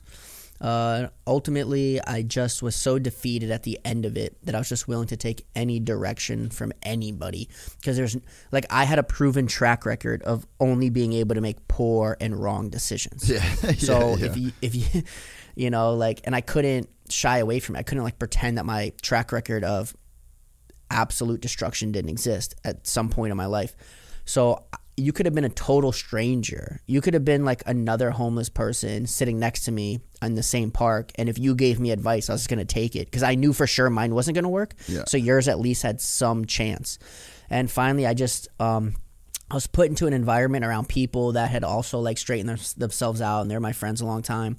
And I just did whatever they said. I just took all their direction. They were like, jump, and I said, how high? And I had done that. They said, now you're going to get a job, and I went and got a job. They said, now you're going to go here, you're going to eat that, you're going to sit like this, you're going to talk to this person, you're going to not talk to that person. Whatever it was, I just did it. And slowly, it wasn't like overnight, I saw this gradual shift in my life where I had already been given the outline on life. In this situation, this is your response. In this situation, this is your response. So rather than tell me where I'm going to eat and when I'm going to eat, I had began to understand why they were saying that. So I already started to have the answers and the guide, the guidebook or whatever. And I saw this gradual shift in no longer having to ask when to go to the bathroom and just knowing when the right times to go to the bathroom were. Yeah. So literally you just started life again. You're just like a fucking puppy basically. Yeah. 100%. I actually refer to that time of my life as such. I was reborn. Everything was a new experience. The first time I slept with a woman, once I shifted over, it was almost like I lost my virginity again, because it was the first time I was experiencing it in those circumstances. First time I went to a concert, first time I went to a roller coaster. Mind you, I'd done all these things in the past, but now it was literally my first time all over again, and it was from a totally different perspective.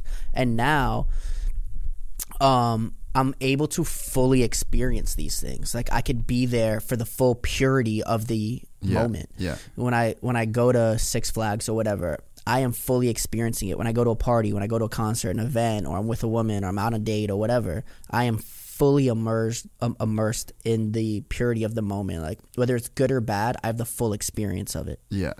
Are you one of the ex-drug addicts? Well, I guess you're never an ex-drug addict. But do you miss drugs? I mean, drugs are pretty sweet while they're sweet, but when they stop being sweet, they're so goddamn bad. They're so sour, Yeah.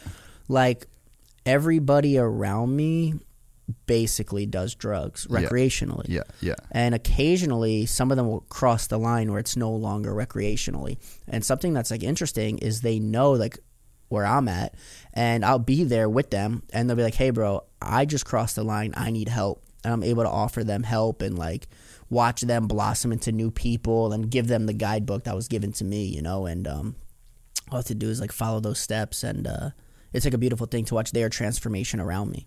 But, you know, before I like became a public figure or whatever, nobody, even like some of my good friends, didn't even know that I was straight edge or sober or nothing, because I always stayed very anonymous, very private, and like there was like a time and place for me to share that information, and it usually was never. You know? The only time I used to ever share that information about myself is if I thought that it was going to help the person I was speaking to, and it was like, so otherwise it was super rare that I would speak about it. I remember like one of my exes, we lived together for 3 years. For the first 6 months that we were already moved in together, she had no idea that I was actually like straight edge or anything. She just like never really thought about it. She just thought like I didn't drink that much, or like I always drove, so she didn't. So she was like, oh, he's just a safe driver. He doesn't want to drink and drive. So it took her 6 months after we already lived together for her to actually realize and just ask me outright, like, are you completely? And I'm like, yeah, completely, you know? So now it's like my least favorite topic, but as we kind of said earlier, I do get a lot of people that contact me that say that hearing me share part of this message had inspired them to try to better their lives. And I hope I saved as many lives as the people tell me I did. I don't know. Yeah, but it's super interesting to me, like just from, you know, I've definitely in the past have done drugs recreationally, and like you know you could just see, and I've been around people that have had like crazy drug problems, and then the I guess, like I said, the way that I kind of grew up, like it was, I only ever saw it in like the gnarliest context that it could kind of be, and it wasn't until I was like in other places where I was like, oh, people do this shit for fun, you know. But I can imagine how fucking gnarly it would be to kind of like pull yourself out of that hole, you know. And it's a lot about the story of like who that you tell to yourself about yourself, and it's very, very hard to rewrite those scripts about who you are and what you do. Yeah.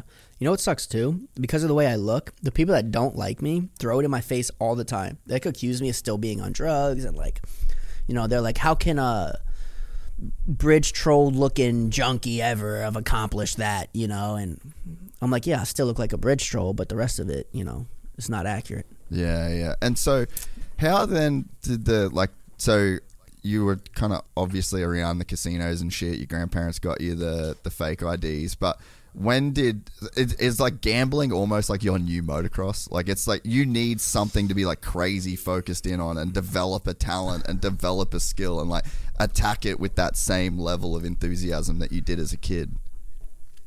It was. I mean, I've been around it my entire life. Like I grew up in like these New York City card rooms, you know, like that was like my childhood. And again, like I didn't know what it was. Same like dirt bikes, you know, like I didn't know.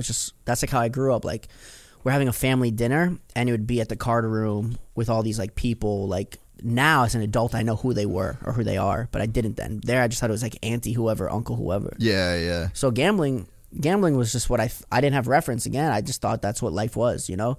And then my grandparents who had started raising me when I was pretty young, around the time I quit motocross-ish, and because I just became so problematic, but for my parents, who are still great parents, and I'm very close to them today. But CarMax is putting peace of mind back in car shopping by putting you in the driver's seat to find a ride that's right for you. Because at CarMax, we believe you shouldn't just settle for a car. You should love your car.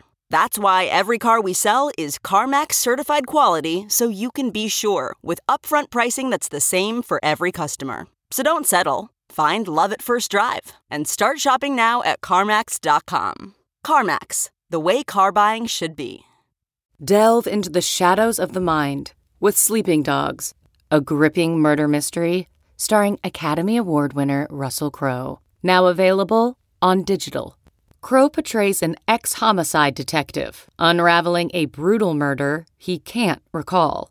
Uncovering secrets from his past, he learns a chilling truth. It's best to let sleeping dogs lie. Visit sleepingdogsmovie.com/Wondery to watch Sleeping Dogs, now on digital. That's sleepingdogsmovie.com/Wondery. Grandparents were full-time gamblers, you know, so that's what we did. We traveled and gambled, and now I'm pretty burnt on gambling. I'm banned from almost every casino.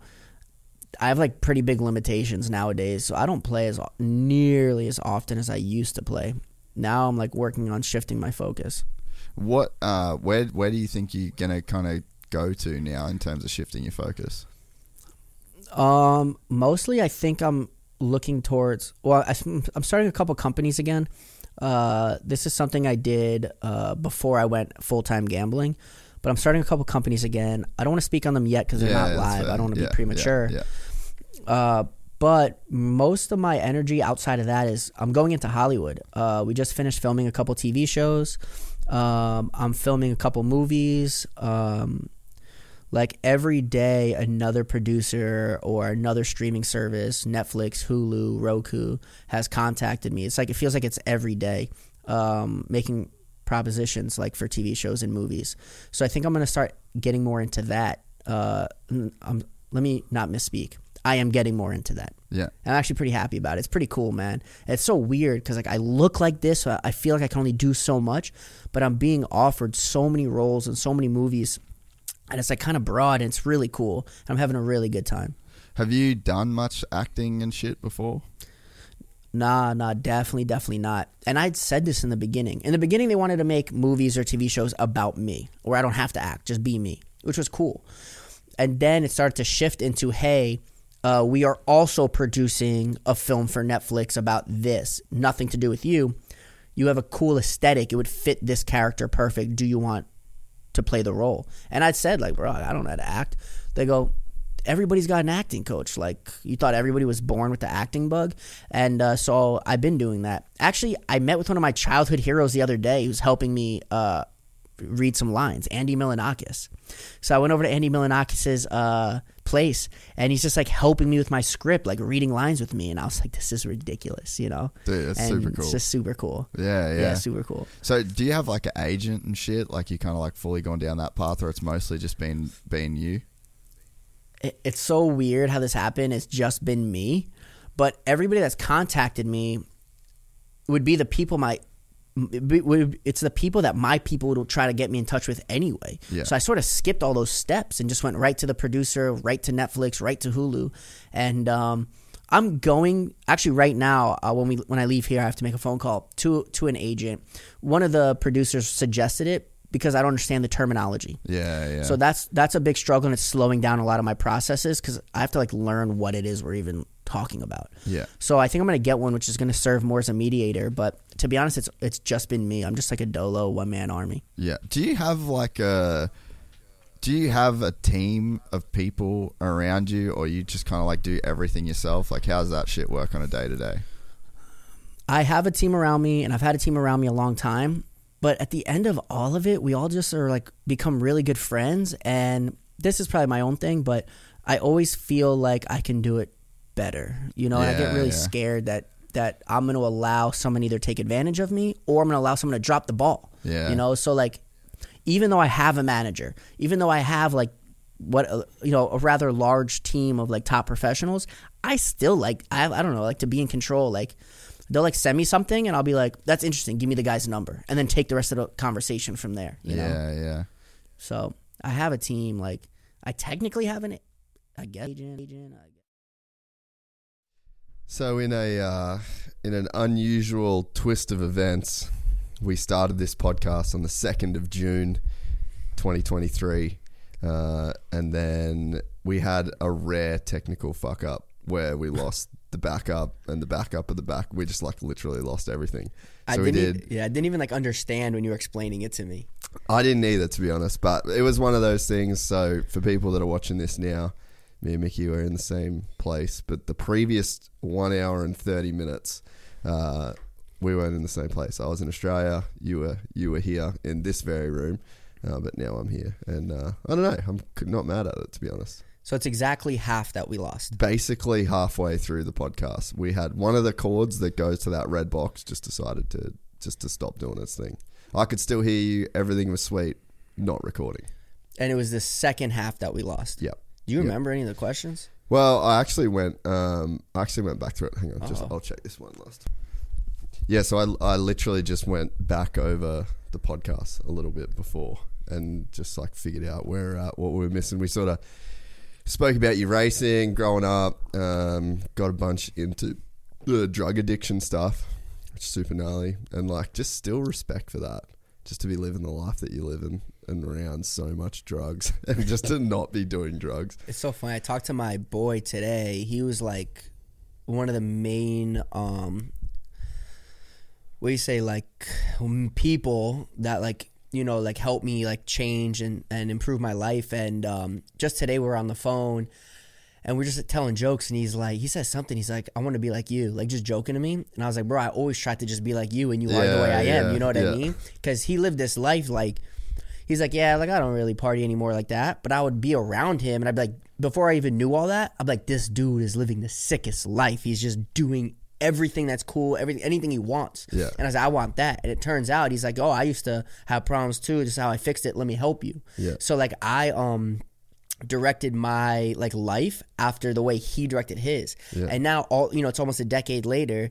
He's calling me today like, bro, I want to live like you. And I'm like, no, bro, I'm always just trying to live like you, you know? Yeah. No, it's crazy the depths of like where you were, you know, like I was just listening back to it. So yeah, we went through that. And then we just started talking about you blowing up on Instagram and how I said, like literally the last thing that I was saying before it shit the bed was how it's like normally chicks that blow up the way that you do. Like it's pretty rare for a dude to come along, especially like you'll hear everybody say like you can't make it on Instagram right now, like you got to go to something new, or you got to like, normally it's the people that are first on there that blow up, but yeah, you just came out the gate and I was late to all of it. Crazy. All the social media. I'm still like, I don't even know what I'm doing. I'm late to all of it. I think my content's just really good. And it's weird because like I literally don't know what I'm doing. Like when I started, so I was like, I was anti-social media my whole life. You know, I thought it was like the devil's tool for real. And which you could argue it probably is. Yeah, if you don't know how to use it. Yeah, it probably still is, you know. I mean, I would say like 99% of social media is used for evil and damages and hurts people and doesn't help. And then there's like 1% that it does help, I guess. Yeah. And I don't know, I still don't even hardly know what I'm doing, you know. Yeah, but I mean, just to show up and blow up. And I think it's what you said, like good content. You literally made this you looked very unique, and then you just made this insane content, and you were just like winning fuck tons of money. Like I remember the first time I come across your shit, it was like you had like $6 million in cash that you were just like moving around. It's like it was just like it was fucking cool, and it came from nowhere. Yeah, and you know what's funny? Like the first year, like I'm in my third year now of ever having social media, and in my first year, none of it was like for the first year, every single piece of content was by pure randomness that there was even a photo or a video about it. Yeah. Because before social media, I was so anti-social media. I was like, I'd rather experience life now, not later through a lens, you know? So like we never took selfies, like me and my people, like we never took selfies. We never took videos. We never took photos of anything because there's no need. And like, I don't know, it only seemed like a liability. Yeah. So like whatever I had posted in my first year on any platform was like random stuff that just like somebody had at some point. It was only like in year 2 that I started taking content knowing that the purpose ultimately was going to be to get posted on social media. Yeah. It was just, I don't know, it was just super raw, super real, just super like, I don't know. It was just, I don't know. I just posted whatever. It was fun, and it went viral immediately. Yeah. So why were you against the social media from the start? Well, when I was young, I was a criminal. And so like definitely there's no need to be a public figure. Yeah. And I was and I was very comfortable with like my anonymity. I was like there was nothing an outsider was going to bring me that wouldn't have been a liability. There's no asset that would come from a stranger knowing who I am or anything about me. I was like in my lane. I had my network. I had my routine. I had my people. I had been doing my thing, and I was very content, and I was safe, you know? And like all my people felt that way. You know, the same reason like a lot of people use like aliases, you know, or a lot of people use nicknames or like burner, whatever reason it is, like privacy and security and safety. And privacy, I think, is like something that like a lot of kids I say kids, I'll say why, but I think a lot of kids don't value, like, not even like a fraction of the value that privacy really has. And I think what happened is, and I talk about this all the time in real life. You know how everybody's thing now is share your location with me? Yeah, never. Okay, let me tell you something. I will never. Bro, I think we're going to agree 100%, right? Yeah, fuck that. We grew up our whole lives trying not to get tracked by the man, right? Like, our whole purpose in life, like, the biggest thing we got is, like, don't get in cars with strangers, you know, all these things that we do today. My whole life for decades, my, like, number one thing is don't get followed, don't get tracked, don't tell people. You don't want to be tracked. And now it's like, share my if you don't share your location, you're like not even in the friend group. I'm like, hey, that's a group I don't need to be in. Never send a bitch your dot. That's how you get shot. Yeah. Word to my boy 21. Yeah. So I think, like, this weird thing, these kids that are like coming of age or whatever, the biggest thing is like, oh, she sent me her location, so that must mean we're serious, or however they're like interpreting this. No. Miss me with that. I never even opened the app. I never downloaded it. I don't even know how it works. I don't want to know how it works. You know. So I think, like, in this weird era that we're in now, with these like kids coming into social media, coming of age, whatever, their whole thing is like they want to be tracked, they want to be seen, they want to be found, they want to be noticed, they want all this. For me, probably same like you, like in our era, it was the polar opposite. It was like, don't be seen, don't be followed, don't be tracked, be private. And like Lil Wayne says, real G's move in silence like lasagna. Yeah. So. Well, I mean, I also think it comes from people that like don't have any kind of like legitimate following, or they're not a legitimate public figure. You know, like it's one of those things. I mean, it was definitely, for me anyway, like when I started this, because I was like 29, 30. So I'd like lived a pretty full 20s by that point, you know? And I was like, dude, I was so disillusioned with like people who were famous. Like, I was around a lot of people who were famous. I'm like, it ain't what it's cracked up to be in a lot of ways, you know? And like, there'd be a certain level where, like, I go to places now and I'm like not announcing that I'm going to be there, you know, and I'm in a different lane because it's like very specific, like the people that know me, it's like in a certain world, right? Sure. So it's like I know like this is a hotspot.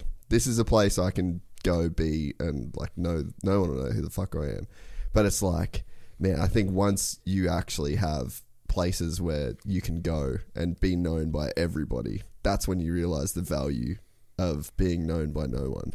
Yeah, 100%. But these kids that live in that world, like, it's literally that don't have that experience, so they'll never be recognized anywhere. They're looking at it through like a different lens, you know. Yeah. They're like they want to know what it's like to feel recognized everywhere. So they're pushing the location and the posting, and like they're always everybody's always trying to flex and tag like where they're at. I don't know, and it was really hard for me to break through any of this content stuff, to be honest. And like just now, you know, I walked in on the phone with my sister, who she's pretty famous, and like I'm like asking her advice. I'm like, what do I like? Should I just delete that? Like, because it's a weird thing to be like the man that I grew into be, which was privacy and no social media, and like what does social media even help? You know, to like now I'm like whatever. You know, and like you're saying, like when do I not want people to know where I am, stuff like that. So weird. I'm still trying to learn and navigate. Has it been weird for you to go from like literally being nobody to a guy that, you know, people know? And then especially I think here it's like it's such a scene here, you know, like you can just be at all these places where if you're at all these places, you're in the scene. And, you know, so it's like, this is definitely like a weird place where you can kind of like be that guy too, you know? It's a super weird breeding ground. It's so interesting. Like, so there's famous people that live here, right? Then there's everybody else. Yeah. And everybody else is always 1 degree of separation away from a famous person. That's so true. So it's really easy for everybody else to really confuse their role. You know what I mean? Yeah. And it's the thing is that some of those people can maximize or capitalize or utilize the fact that they are only 1 degree of separation away. Yeah. But like even 99% of all of those people, the rest of us will spot a mile away. Like we know why. We know what you're doing here. You're maybe not one of us. So like, what are you doing? There's only one other reason you're here, you know? Yeah. And it's just a weird breeding ground, I think. It's like, I don't know. It's so interesting to see. Yeah. Yeah. We did talk a bit about, I can't remember whether I'm going to get fucked up on whether some stuff's in or like it was the wasteland footage. But yeah, we talked about like social credits versus like money credits, you know? Oh, I hope that's in the... I can't remember if it is or Wow, not. I hope that's in, bro. That was I forgot we talked about that. Yeah, but that's cool. That's kind of what we're sort of talking about in this, you know, in this sense now, is that it's like, it's almost so much more valuable these days to even have like a social status than it is to have like a monetary status. Yeah, it was the social credits having more value than like financial credits. That's what we said, right? Yeah. And it's true. Because I've been on like the example I use, like I was on a yacht in New York for President's Cup for golf, and it was like a crazy rich dude like owned this boat, and no one gave a fuck. Like people wanted to talk to the people that had the social credits. It was like the rich dude was the one that was like funding the experience for everyone, but it was like the chicks that were there did not give a fuck about that dude in particular. Like they actually wanted the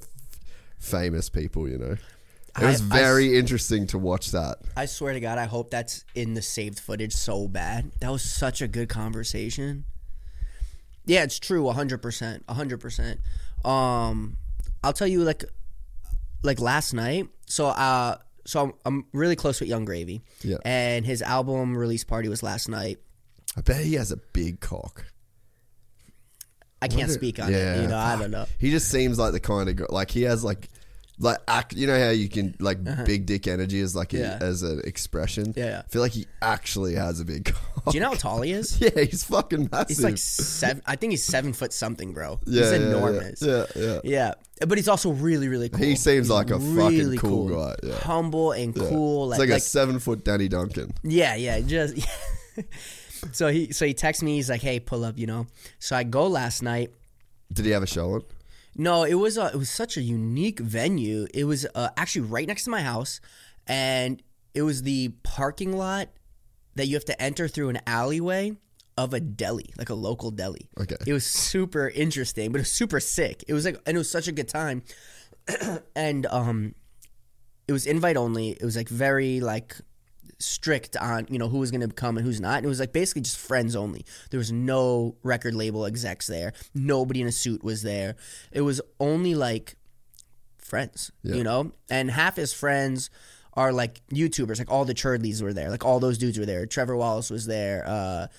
Spencer Barrick, the porn star, was there. Actually, we went together, me and him.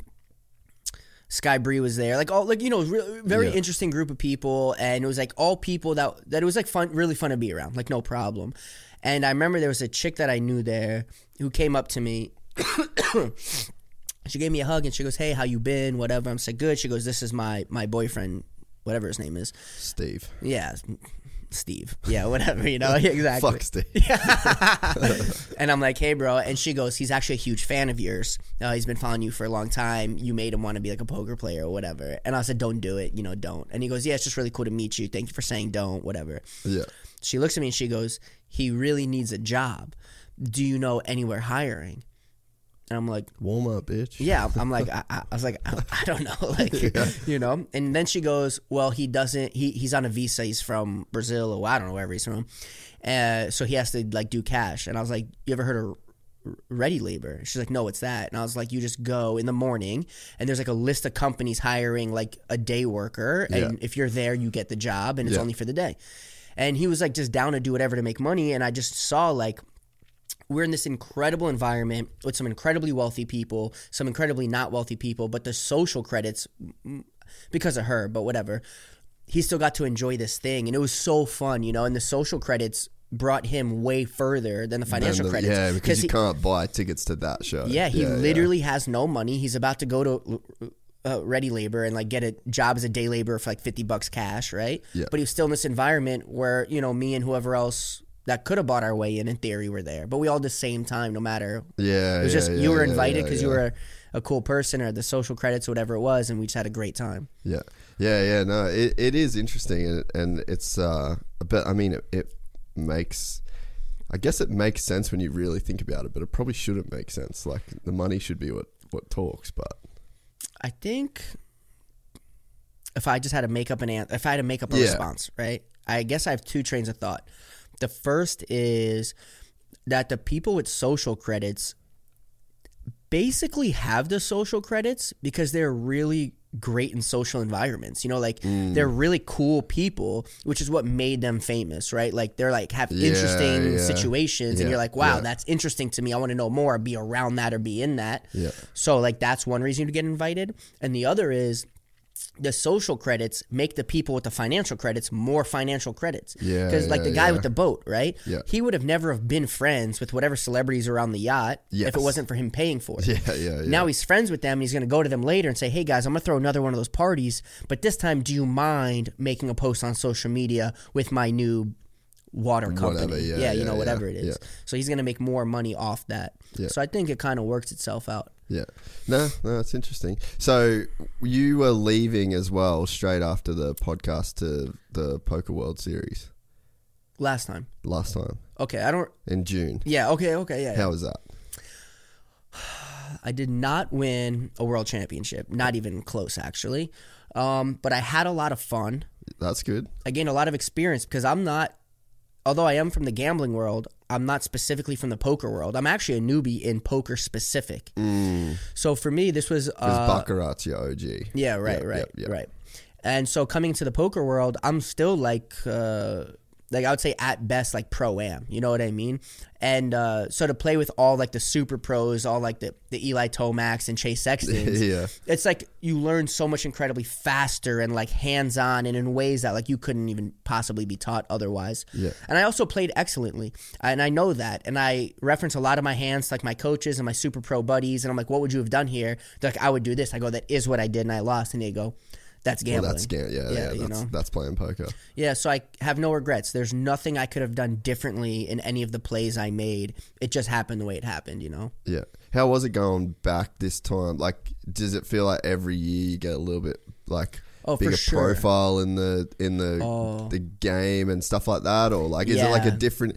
It's like, I don't know, year on year when you're in shit, like you go every year you go to Anaheim 1. It's like, I don't know, maybe you feel a little bit more accustomed. You feel a little bit more. You got a bit more of a profile. You're doing more media. Like there's more kind of shit going on. I actually feel more uncomfortable every time I go back to that because I'm unsure profile wise if I'm bigger, the same, smaller. Maybe people don't even like really care that much. People don't give a fuck. Yeah, so I'm like not sure how to approach it, you know.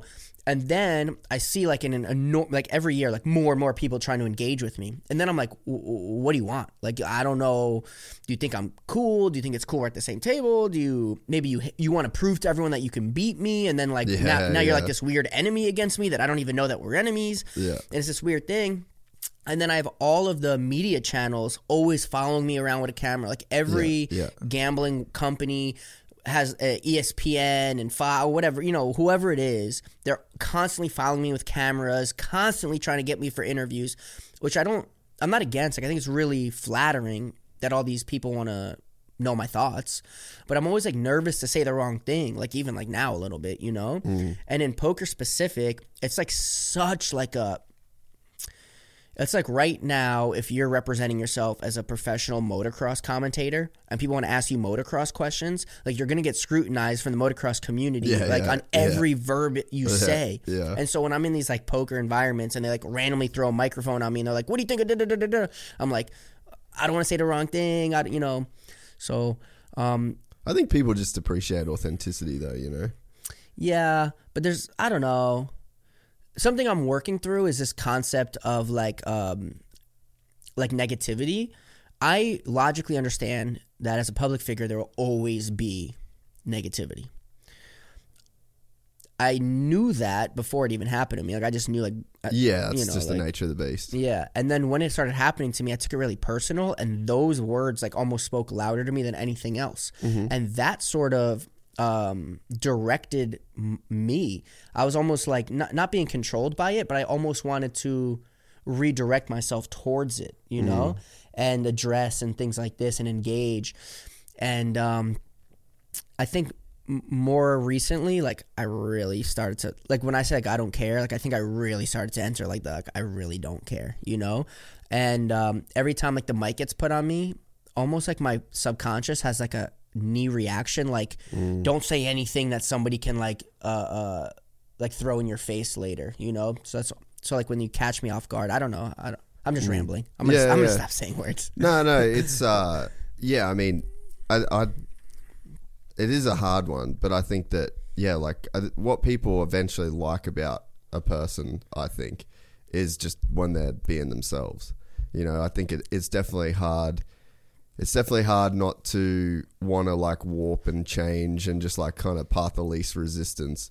You know what I mean? But then I think you end up getting caught in, like, a weird cycle of, like, fuck, which Mikki am I supposed to be right now? And it's like, that to me, let's say you be that Mikki that is constantly, and this goes for everyday people in everyday life. Like, how many people are, like, super different when they're around their mother-in-law? Right. Or, you know, like their parents, or it's just like they're never really fully them. Maybe it's just them and their wife, like, are the people that they're really around each other. And then they just, like, go and put on a mask I got to put on this mask to go to this place. Yeah. I got to put on this mask to go to work. Like, I just think that you've already gone so far to be, like, this unique person. Like, you've got this crazy unique story. You've lived this crazy unique life. Like, I feel like the easiest way for you forwards would just be to do you. Like, you're not a bad person. You're not a piece of shit. Yeah. So it's like, and then I think people connect more with the. I think it's actually quite the contrary.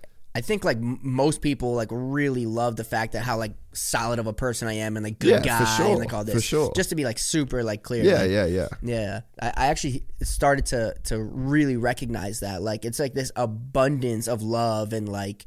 Yeah. Yeah. And you've been watching my stories the last couple of weeks? A little bit. Bro, my stories have been out of control. They've been hitting. Which, about the chicks and stuff? Yeah. We literally started talking about relationships, so it's like a good segue. Yeah, bro. So, okay. So I started, you know, people always said, like, oh, he only posts about his wins, stuff like that, which is, first of all, has never been true. Yeah. I have always been very, like. Yeah, you went on like a bit of a 3-day loss bender. Yeah. For a while there. Yeah, so I lost way more than I had intended on losing. This is like 2 weeks ago. How much did you lose? I'm not sure I'm supposed to say yet. On live TV / like social media, I said that I lost $500,000. Yeah. I don't want to say what the full amount is because there's another reason to it. But anyway, so we can just say $500,000 if you want. Yeah. You know. But whatever the number was more than I had budgeted to lose that particular week, right? And I posted about it. And, you know, I always post about losses, but the thing is, like, if I'm playing table games, which is what I generally play, if I lost, the only thing I can do is take a photo of an empty table. Yeah, like, It's not much of a post. When the chips are gone, they're like... Yeah. What am I showing? Yeah, exactly. And I made a post like 2 years ago, literally a video, and I'm like, I know you guys want me to show you my losses, so here you go. And it's just like an empty table, and I'm like, I hope you're happy now. You know? Yeah. But so I went into depth talking about these losses, like how I felt emotionally about it, mentally, what I'm going to do to, like, move forward, how do I cope with it. And I went on for like 3 days, just like really diving deep, you know? Yeah. And then I was like, this is great because I can stop posting about money. Because I think it's honestly corny. I think, like, the money thing is, like, money and gambling. Like, I don't know. I just think it's like, it gets old. I think it's corny personally. But obviously people love it. They're huge consumers of it. But for me, it's like, I don't know. I'm like more than just a card player, you know? Yeah. So then it gave me a chance to be funny and, like, it gave me a chance to post anything I wanted. Yeah. And I always say, like, if I can start over, I would never even tell anybody I gambled. I just want to be funny on the internet. Yeah. And it gave me a chance to, like, start over, and I just been pure jokes. So I don't know, it's been like 2 weeks or something. Yeah. Just pure jokes, and they are just hitting, bro. They're just hitting. Yeah, I've been enjoying it. Yeah. And you've had the girlfriend hunt as well. Yeah. How's that going? That's so funny. That's so funny you say that. We couldn't be further up. Like, we're sitting opposite each other, and we couldn't be further apart in like our relationship life too. Sure. So I'm like vicariously just gonna like live through you for a little bit, bro.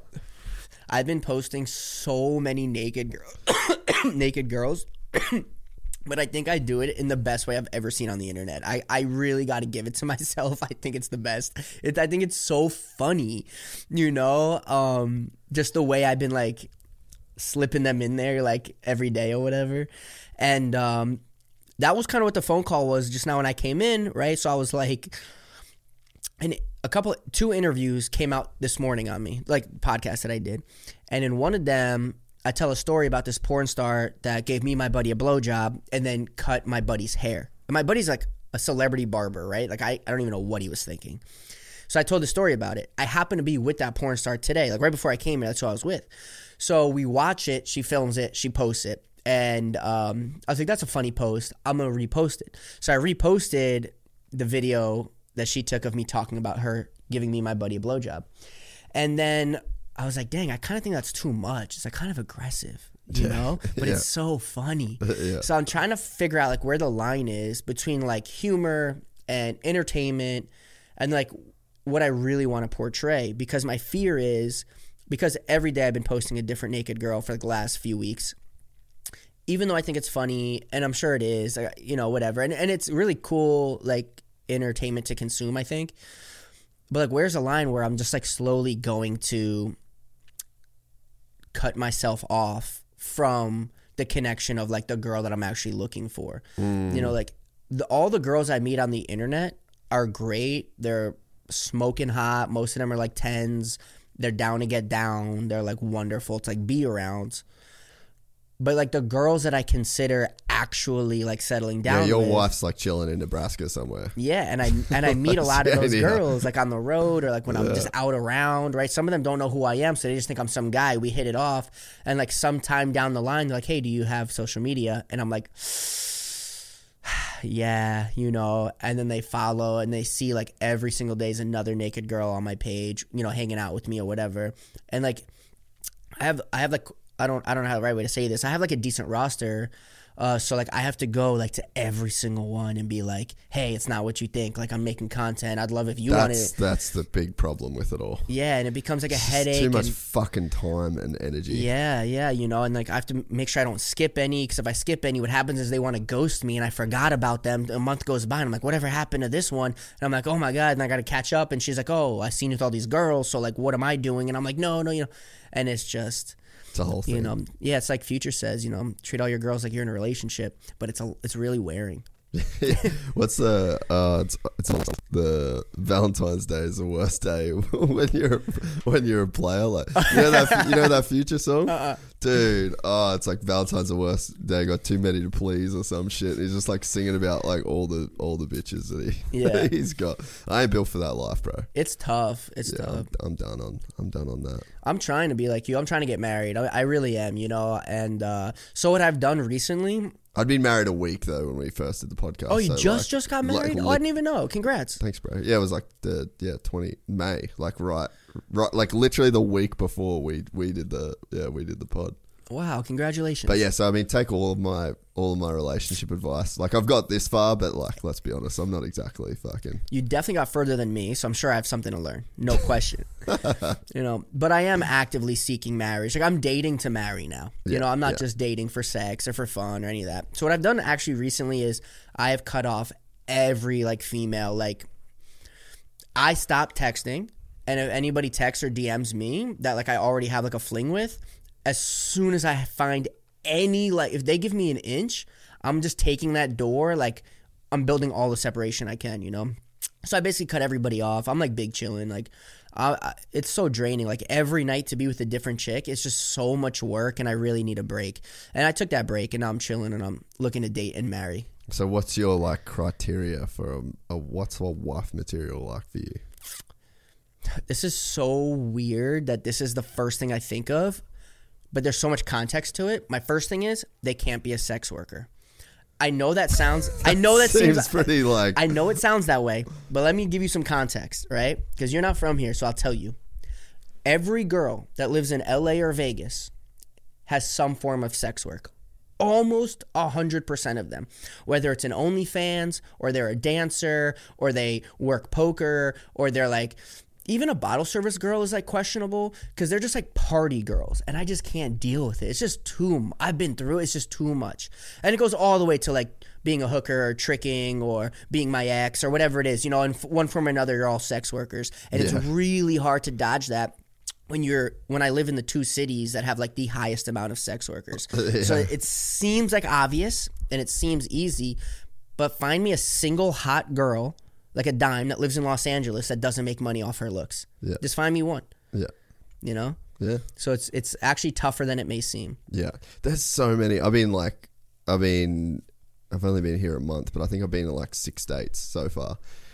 And like, man, you roll through the airport in Nashville, just homegrown hotties. Yep. You know, like just those East Coast style girls. And then I was at Loretta's. So I was in Nashville again. It was just a couple of moto chicks. Well, you know Loretta's. Yeah. Just at Loretta's. And it's like some sweet Georgia girls. And I'm just like, that's the fucking move, bro. Regular hot girls. Just regular hot American corn-fed chicks from like Atlanta, Nebraska. Like, I mean, there's so much. Like me and Anthony. You met Anthony, the producer here last time. And we were talking about it with him. He says the same thing. He's like, man, just the chicks here.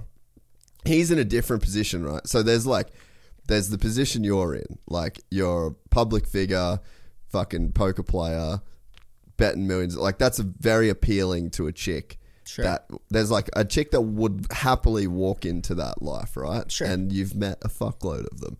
But it's like, so that's you in LA. But then there's him in LA, which is just like a dude that has a job and doesn't play poker, doesn't make millions of dollars. So he goes and he's talking to these same chicks, and he's like, dude, first thing they ask, what do you do? And he's just like, fuck. Can like just some girls start a question that doesn't have to do with like, how much money do you make? Not in LA though, and that's what it is here, and it's really tough, you know, and especially if they see me online, you know. But like, yeah, bro, if you can, bro, I swear to God, if you can find me a single hot girl that doesn't make her money off her looks, that lives in LA, like I'll probably marry her right now. I don't even need to know her last name. Dude, it's just there's like this infinite choice when you're single. Like, this would be the main thing. I guess the main difference getting married is like, at least for me, you live in this world of just infinite possibilities, and it's like you just can get lost in the sauce. Like, every day you can be with a new chick. Oh, this chick has like this tiny little red flag. Fucking done. Next. Yeah. You know, and it's like you are so spoiled for choice that it becomes a problem. You know, and it's like, it's the same thing with just like, it's the same thing that causes so much depression in people is like, oh, life's so short. I want to do this. I want to do this. I want to go there. I've got to, you know, like options and possibilities actually aren't as great as they seem, you know. And then as soon as you're locked in one person, that's it. Like, you're not getting out of this. You've signed some papers. You've stood in front of all your friends and family. Like, it takes all those options off the table. It takes all of the thinking out of it. There's just like, you just eliminate this whole, like, imagine right now if you just cut chasing pussy out of your life completely. The time, the freedom, the bandwidth, freedom. Like, you literally are free. And it's like, for me, for years, it was the opposite, where I'm like, the opposite of freedom is getting married. Like, you're with this one chick your whole, like, where's the freedom in that? But it's like, what it frees up in your mental capacity and just your physical time.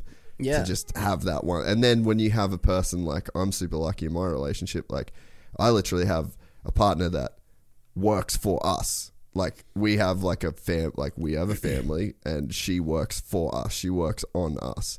So it's like, I've just doubled so I've taken all those distractions away, and I've cut all that. I've freed up all this time, and that person that did all that also does all this extra shit that then gives you even more time. Like, it's just such a crazy, different way to live a life. And I think it's like undersold, you know? I and agree. I was even that guy. I never wanted to get married. I agree with you 100%. And everybody refers to being in the relationship as like a prison and being single as a freedom. Yeah. I think they're wrong. Listen like this. If you're on a trip, let's say, because that's the only time you'd be away from your wife, right? You only have one good morning text to send, you know, versus a guy who's like being a player. He's got 10 to send, and then he has to respond to all 10. And you know, when I was like out there, again, I cut off all the women recently, but when I was really out there, like juggling or whatever, I got so tired of every day having to schedule the other one for a different event and forgetting which one I repeated and which one I didn't. And they all want to have the same conversation. It's the same thing. And I can't remember when I was in like a committed relationship, I had enough trouble remembering all the details of her life. And I got to do it with 10 girls. It's like a lot. And you know, and it is wearing. And it's like, they always throw like it must have been another girl, whatever. And with me, they were like, yeah, they were usually right, you know. And I'm like, all right, well, just give me the answer then. You know what I mean? You know, what is your favorite color? Yeah. Also, who gives a fuck? Yeah, but they want to feel that connection and they want to like get to know each other. And I'm like, how many times can I tell somebody what my favorite food is? Like, how many girls am I going to share this? What my favorite food is? How old I am? Where I'm from? What my mom's name is? Like, how many times am I gonna? Yeah. It's just too much. Yeah. You only have one good morning text to send, and the rest of your day is free, and that sounds nice. It is not. But, I mean, yeah, I think that there's definitely, I don't know, there's an element of being a player that I think you got to do, or at least it was for me. Like, I definitely think that you got to go through that, and I never wanted to be the guy that got married and thought like, oh, there's this whole list of shit I've never done. Like, oh man, imagine if I wanted to be like to have three. I just never wanted to be old and going through that thought process, you know what I mean? So, I don't know. There's definitely a balance to it. You did those things though, no? Yeah, fuck yeah. Yeah, so that's it. Yeah, I went Been here. there, done there, seen it. Yeah. Yeah. It doesn't really change. Yeah. Exactly. It's so funny. I swear to God, every time I feel like pressure to do something that I don't necessarily want to do, like you know, like two girls call me like, hey, can we both come over and you know, fool around? I'll be like, oh, I can't say no. You know, like I it's against the rules. And then I'm like stuck in the situation. They leave, and I'm like, I could have easily have just done a solo mission on my own and just gone right to bed. I don't have to deal with like the 2 hours before and the 2 hours after and the cleanup. I don't have to, you know, and like every time I'm like, why did I do that? At the end of like being single, I used to just basically like jerk off, and I'd have a rule that if I still wanted to fuck the chick after I jerked off, then I would fuck the chick. And dude, not very often I wanted to fuck the chick. All right, so true fact, bro, one of my favorite things is jerking off. I prefer jerking off over almost any other hobby I have, including sex with women. When you have sex with women, there's just so much extra stuff. Yeah. When you jerk off, there's nothing. It's pretty mellow. You throw on whatever video you want, whatever you're feeling at that moment. Yeah. You're laying in your bed by yourself. Reddit, one-handed. Let's fucking go. Yeah, just vibing. You know, I like to vape, so I'll be vaping in my left hand. You know, beating in my right hand. Whatever I got playing on the TV or what have you, and then as soon as I'm done, I just go to sleep. Yeah. I don't gotta walk nobody out. Fuck, I ain't gotta do that awkward conversation. I ain't gotta worry about. Wonder if she's gonna sleep there. Yeah. You don't have to think about breakfast. Oh my God, I don't have to call the driver. She ain't gonna steal one of your fucking t-shirts. Oh. You ever had a bitch walk out with a fucking $300 t-shirt, bro? Not worth it. I have the same conversation. We get done, and they're like, "Hey, do you have like an oversized t-shirt?" The thing is, all my shirts are oversized, so like obviously, right? Yeah. You can't say no. Well, I thought I used to not be able to say no. So then I started to say, now you're like, bitch, just put a blanket over yourself. Yeah. I'd be like, yes, I do. Over there, I have like a pile of like my dirty, like just not like ass blanks. Yeah. These are the fucking like the Hanes white tees, right? Yeah. And they'd be like, well, can I wear a different one? And I'd be like, look, this is where it got. At some point, I got so frustrated. I have the same conversation. I says, look, I will let you wear any shirt you find in my closet. Just understand, under no circumstance am I going to allow you to leave my house in it. And they go, what do you mean? Like, that's rude. And I go, no. You stealing my t-shirt is fucking rude. They always say the same thing. They go, I'm not going to take it. And then I say, that's what they all say. I say, you're not leaving this house with my shirt on. I said, either you put a white shirt on and I'll never even think about it, whether you steal it or you don't, or I let you go in my closet, but understand that I will confront you before I walk you out of my house. Yeah. And it's always the same thing. You know what I mean? It's just like, it got to a point I just can't handle it. Dude, I was like, you're taking my favorite shirts. And I have like half my closet still has tags on it. I buy a lot of stuff and I won't take the tags off till I'm ready to wear it. Yeah. So they go and put on brand new shirts that I've never even worn before, and I know they're going to steal them. That's disrespectful. Yeah, and I don't know if they're thinking. I don't know what they think. Like, I don't know. They have to know. Maybe they think it's a form of connection. Yeah. Like they can look at it later on and be like, "Yeah, he hit it and quit it, but I got something from him." Yeah, I feel connected. You know, he gave me his brand new shirt or whatever it is. I just think they just straight up be fucking jacking shit. And like just thievery. They feel it's just straight thievery, and like feeling good about it.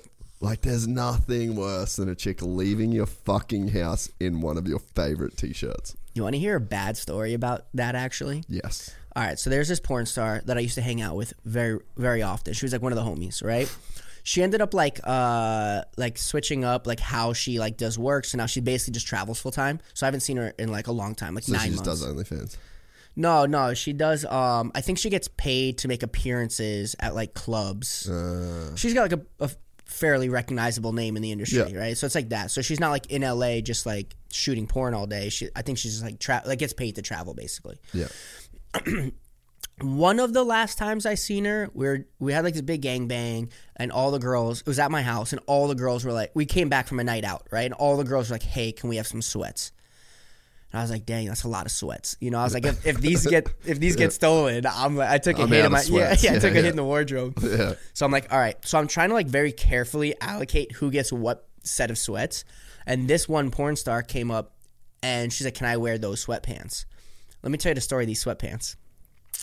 I lose 50 grand one time. This is like way back in the day when I first like really started gambling like relatively big. I'm like still a kid. I lose 50 grand at Borgata, and I go to Borgata and I'm like, hey, like, can I have something? Like let me leave here with something, you know? Yeah. And they're like, okay, go to our gift shop and you have like $200 to spend or like whatever it was. And I picked a pack of Hugo Boss white V-necks. Mind you, I don't even wear V-necks. You ain't ever wearing a V-neck. Never worn in my life. And one pair of black Hugo Boss sweatpants. So for 50 grand, I got this pair of black sweatpants. And every time I wear them, I say to myself, I paid 50 grand for these sweatpants. That's fucking unreal. She comes up and she goes, can I wear those sweatpants? And the thing is, I didn't really have enough other pairs to really like say anything. And I'm like, look, I want to express to you how valuable these sweatpants are to me. It's cheaper for me to take your life than it is for you to buy these sweatpants. Yeah. I'm like, you cannot steal these. And she was like I said, like the homie, she was inner circle, like really good friend. And she looked at me, she goes, I understand. I'm not going to steal them. I haven't seen them in 9 months. Dude, she took them. You ain't ever getting them back. And I can't tell you, like, bro, like, I'm angry, not like angry, but it's like almost this like comical, like paradoxical anger. You know what I mean? Like I can't like. You're probably mad at yourself. Yeah, I mean, bro, those are $50,000 sweatpants that I told her not to steal, and she stole them, and that was it. That was the end of it. And they're not even worth $50K. Like she can't sell them for anything. You can sell them for $20, maybe. But I paid 50 grand for them. You know, I can't believe it. Dude, that's like your granddad's Rolex, but in sweatpants. Yeah, I can't believe it. Dude, that's so fucking funny. How did the whole like the loss feel for real though? Like the social media. Speaking of losing money on sweatpants, how did those losses actually feel away from the gram? Was that real? Yeah. So you were fucking off it. Yeah, the $50K loss that I got the sweatpants for was so back at way before social media. No, like this recent one where you kind of like. Well, I'll tell you this: like back then, to take a loss like that, mind you, I wasn't really an AP. Like I wasn't necessarily a winning player when I was a kid. Like, I mean, I might have been, but like I never like that wasn't like what I did for a living. You know what I mean? Like when I gambled, I didn't say to myself, "I'm favored to win." Like it wasn't like that. When I would take a loss like that, especially at that age, there was no way to, even if somebody who'd gone through it previously tried to like prep me for it. The truth is there's no way to prep yourself for the feelings that come with that kind of loss. Oh, dude, for sure. When you lose gambling, especially as a kid, and I didn't make enough money to just lose $50K on a Tuesday and move on. That I wasn't, and be sweet. Yeah, and be sweet, exactly. And even if it was like a more reasonable amount, there's nothing you can do to prepare how you're going to feel. And there's no coaching in the world that's like, this is how you get out of that feeling. And it's so unique, and there's so much remorse and regret and oh, dude, there's so much. And as a kid with no experience in taking L's beyond my financial means, I can't ever express that kind of pain and self-hatred and self-loathing and self-torment, is like this. It's so incredible. Because you probably feel like a bit of a degenerate, really. Yeah, I felt dirty and slimy and so depressed and so dark and heavy. So how much did it fuck you up financially? 2 weeks ago? No, are we still talking then, 50 grand? Probably, it was probably everything. When I lost that 50K, I don't exactly remember, but realistically, it was probably everything. Because if I had more, I probably would have bought in more and kept playing, trying to win it back. Huh. So it was probably my entire net worth. That's got to be the dirty feeling where you're like, I just fucked myself. Yeah, and this is what happens. And then your brain immediately starts racing about all of the things you could have done with that 50 grand. Oh, yeah. Except give it away to a casino and have nothing to show for it. Except for a pair of sweatpants. Except shame and fucking Hugo Boss pants. Yeah. So that's the biggest, it's just oh man, it's so screwed up, that feeling and the thoughts behind it. And it lasts, it lingers. That hangover is long, And I'm not really sure how you get out of it, actually. I don't even know looking back, because there were so many losses along the way. 2 weeks ago when I took the loss, it was more frustrating than anything else. It was I was favored to win in that particular game, right? That lineup, I helped choose it. I helped choose the structure of the game. I would actually say I helped created it more than anybody else that was in the creation of it. This game was my game. It was made for me. I was favorited, right? And my boy, he won the World Series last year. He played in it with me. I put him in the game. I was like, you're not necessarily good for the game because you're a super pro where everybody else in the game is basically a wreck and more loose with the cash. You're probably just going to come in and snipe everybody, but I'll put you in because you're my boy. And then he and I have our own friendship, we'll say, outside of the game. So he goes, yeah, I'll play. Not only did I absolutely get shredded, so did he. Fuck. And it was unbelievable. And I'm thinking well, if I lose, at least he'll win, and it'll work itself out in one way or another, And if he loses and I win, we'll figure it out. Yeah, you know what I mean. We both got shredded, and he won the World Series of Poker last year. That's so gnarly. Yeah, and we're playing in a game that's it's a game for maniacs only. It's almost all gamble, and I was like, how can you? It's running into a wall at full speed. And being okay, this time it has to break, and you run back in and it doesn't break again. Yeah. And you just do that for 8 hours on live TV, And the whole thing was on live TV. So it was there's so many clips of it, and every time I open my phone, it's another time. Oh, there's another clip of me on TV just getting shredded. And it pissed me off a lot, it really did. But it was way different than when I lost that 50K as a kid. Oh, it'd have to feel different. It's so different. Not only have I been maybe desensitized a little or maybe more aware, but the way I went into it, I was this is roughly my budget of loss. And if I lose this, it doesn't affect anything in my life. Yeah. Where back then, it was everything. It was probably my rent money was in that 50K probably, Yeah. So now it's I still have everything else I'm going on in life. I just have, for the sake of record purposes, 500K less. You know what I'm saying? So whatever.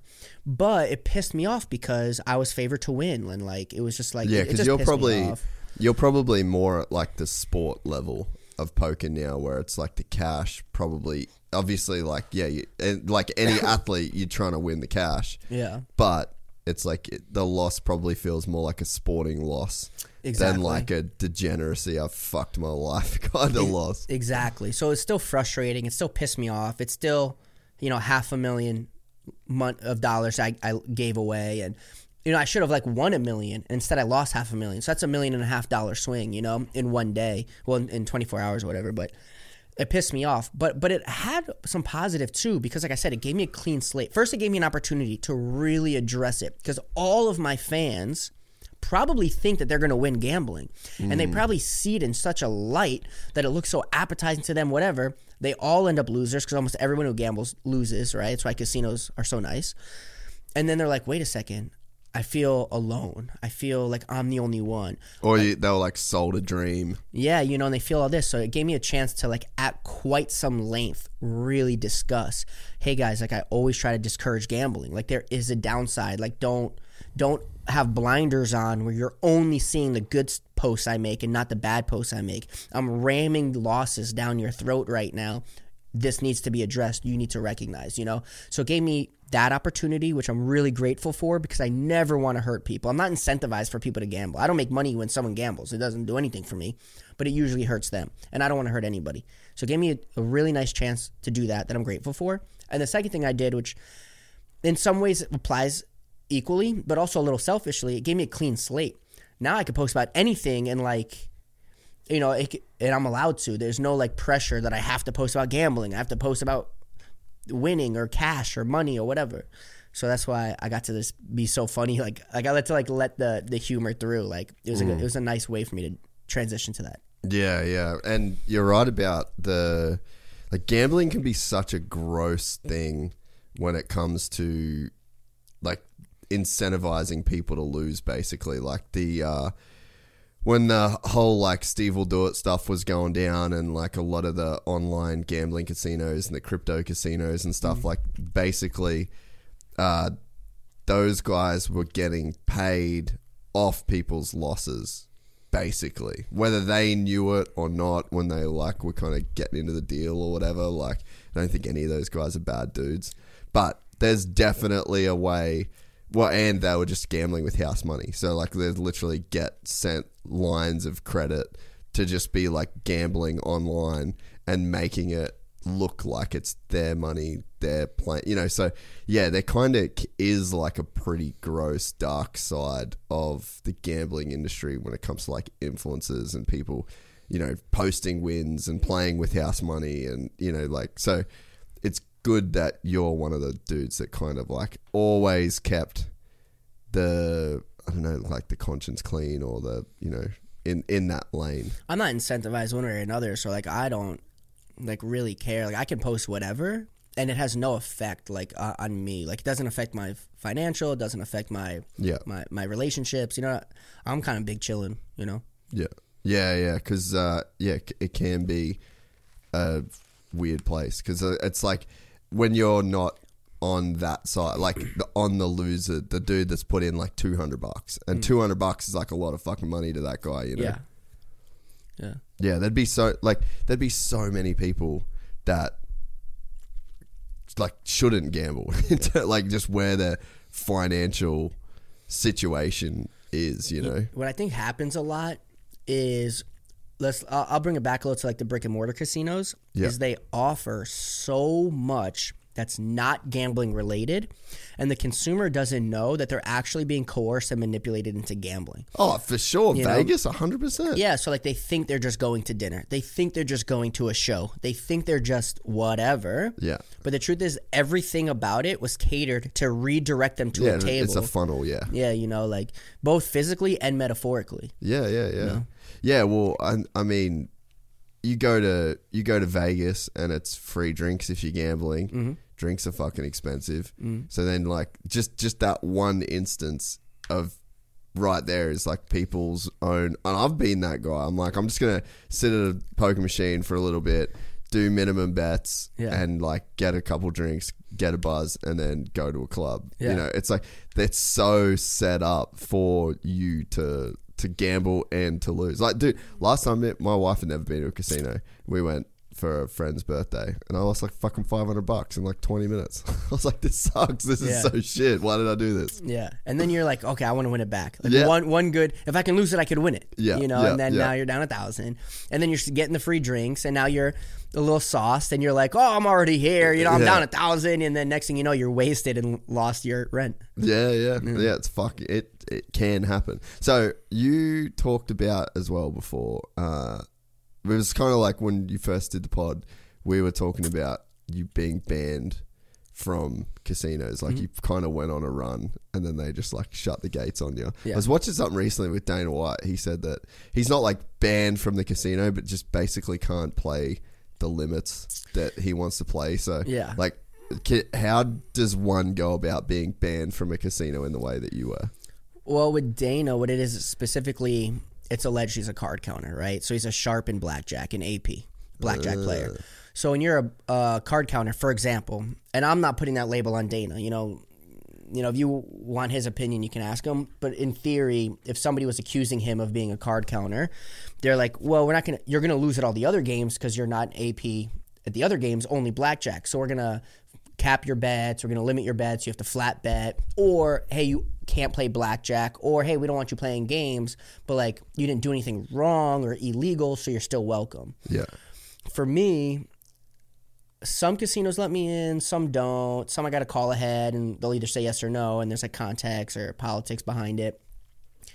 They're unsure how it is that I was winning at all the games that I played, particularly Baccarat. That was like the base of all of it. I made the most there, but they also let me bet the most there. If they let me bet the most at other particular games, maybe I would have won even more there. Yeah. They're like, we just don't know what's happening. So what kind of bets what was a big bet for you? I bet $250,000 a hand, every hand on Baccarat. Fuck. I bet $75K a hand per hand in a blackjack shoe, which is 6-deck, or $50,000 a hand in double deck. And the truth is, I don't really play 6-deck. I play double. So in real life, the real answer is I play $250,000 a hand Baccarat and $50,000 a hand in blackjack. Yeah. And that was enough for them to be like, fuck all this. Yeah, and I even won in like some of the carnival games. I mean, whatever. I figured out a lot of their systems. It's like not, I mean, like, whatever. Yeah, basically. They're like, you're just a liability. Yeah. Yeah. And so they basically, you went on like a run. I'm just trying to like recap the story for people. Yeah. So it's like you pretty much just go on like this crazy run in Vegas and then you basically just get shut down. Yeah, so roughly over the span of 3 years, I went from zero to, a few tens of millions, all coming out of the Vegas casinos. So in a 3-year span, they're like, he's not losing as much as he's supposed to be. Matter of fact. So they would know, like, okay, if this guy's betting roughly this much money, this is the odds of what he'd win and what he'd lose if he was a normal player. Exactly. Okay. So, because, there's people that'll win a lot one weekend, come back and then lose a lot. Just get hosed. Yeah, and they're like, the casino looks at it and goes, that's fair. Yeah. He won some, he lost some. Yeah. But if a guy comes and he wins 6 times and loses 1, comes back 6 more times, wins them all, and then loses 1, they're like, this is not mathematically probable. Yeah. He must be doing something, outside of our realm to disadvantage us or advantage himself. Yeah. And that's a problem gambler to the casino. Yeah, okay. So over 3 years, I went from nothing to a few tens of millions, all from the casinos, and they saw it as a problem. Yeah. So what did you, like, because you'd always been gambling. It was in your family, like your grandparents were gambling. Like, so it was something that, or would you even say gambling, or would you just say like playing those games? Gambling was always in my life. Like, I grew up in like New York City card rooms, and they played like super high stakes rummy. And there's like a million types of rummy, but whatever, rummy, right? And it's like gin rummy. There's gin rummy. There's so I grew up playing Hungarian rummy, which is a multi-person version of rummy. Yeah. I forget the name now. My friend owns the World Series of gin rummy, and the exact type of gin rummy they play is what like me and all my friends play now, but I forget exactly what's it called. Omaha rummy? I forget. Don't even quote me. I forget exactly the name of this one. Anyway, there's many types. And the type in like the World Series, for example, is a heads-up game. But the Hungarian version is multi-way, and it's used with 2 decks. So like I learned like that, and then on the weekends I'd go with my grandparents to Atlantic City. I'd see my grandfather rolling dice, so I learned craps, and then my grandfather's 2 friends, one was a blackjack player and one was a roulette player. So I learned those games as well, just as a kid. But I never like thought about it. Well, that's what I'm saying. Like it would have been games to you as opposed to gambling. Yeah. At the start. Yeah, like I didn't. To me, I didn't know that it wasn't normal. I didn't know that it wasn't regular. It's just, like every day of my life, I was surrounded by gambling. Yeah. Monday through Thursday, we were in New York City card rooms. Friday, Saturday, Sunday, we were in Atlantic City casinos. I don't know anything else. I didn't know. Yeah. And so this 3-year run though. Yeah. So you're like gambling a little bit before this, or like how does you decide to like take it seriously to where you like go on that run? Do you remember like when that run started, what you were thinking, what your headspace was at? I remember.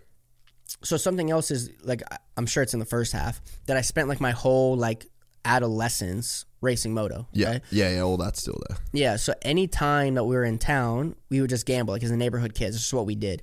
And my buddies, like my friends in like elementary school, middle school, high school, whatever, would travel with me and my family to the races. It'd just be fun to bring a friend along. Yeah. So even traveling, we'd bring decks of cards and gamble every single day, you know? And then if I was not traveling for moto, New York City card rooms, Atlantic City, right? Yeah. So it's just what it was. And in my neighborhood, everybody gambled. And I remember, I think I was in, I want to say 8th grade. And it was Super Bowl. And I remember that all of us were gambling at my boy Ryan's house, and his mom was one of those moms that like encouraged it. Like she's like, "You boys have fun, do your thing," and she would like cook like, you know, homemade Rice Krispie treats. I remember they're so good too, and like bring them out and like serve us food throughout Super Bowl.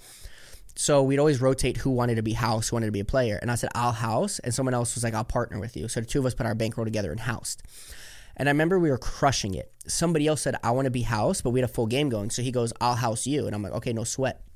At the same time, I said, if you do that, I'm going to book all of our friends' Super Bowl bets, right? So I ended up winning. Okay, let me slow down. So I played him heads up. He dealt me in blackjack for like, I don't know, like 2 hours. And I just absolutely crushed. It was like it was like he was dealing me face up, right? Yeah. I had like min bet any losing hand, max bet every winning hand. Like I made every right move. Then me and my boy who were housing the rest of the casinos, whatever, the games, we cleaned up. All the other players lost. And then the Super Bowl came on, and we dominated as a sports book, right? Yeah. And I remember me and my partner, we went onto Ryan's stairs so we can like get privacy from everybody, and we counted all the cash, and it was just like, it was like ungodly. You know, we're like in 8th grade and talking, for sure 5 figures, you know? And it was like, we're just 8th graders with no jobs. And we're like, yo, this is it. This is cool. Yeah, you know? yeah. And I do remember that memory for sure. So that was, I guess, starting in 8th grade where I was like, this is doable. Yeah, and then so to go on that 3-year run, like what leads up to you kind of getting that happening to where you can take tens of millions from Vegas casinos? Sure. So I had some businesses. I lived in Miami. When I sold the businesses, I was like, what's next? I had never lived in LA. I did have a concept for a new business idea, something that to this day I haven't seen, and it's really a phenomenal idea. And the best like target market would be Los Angeles County. I don't want to share what it is, 'cause I don't want anyone to steal it. Yeah.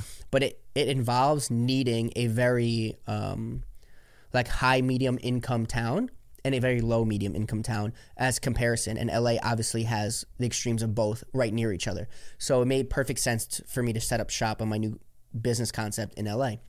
And I'd never lived in LA.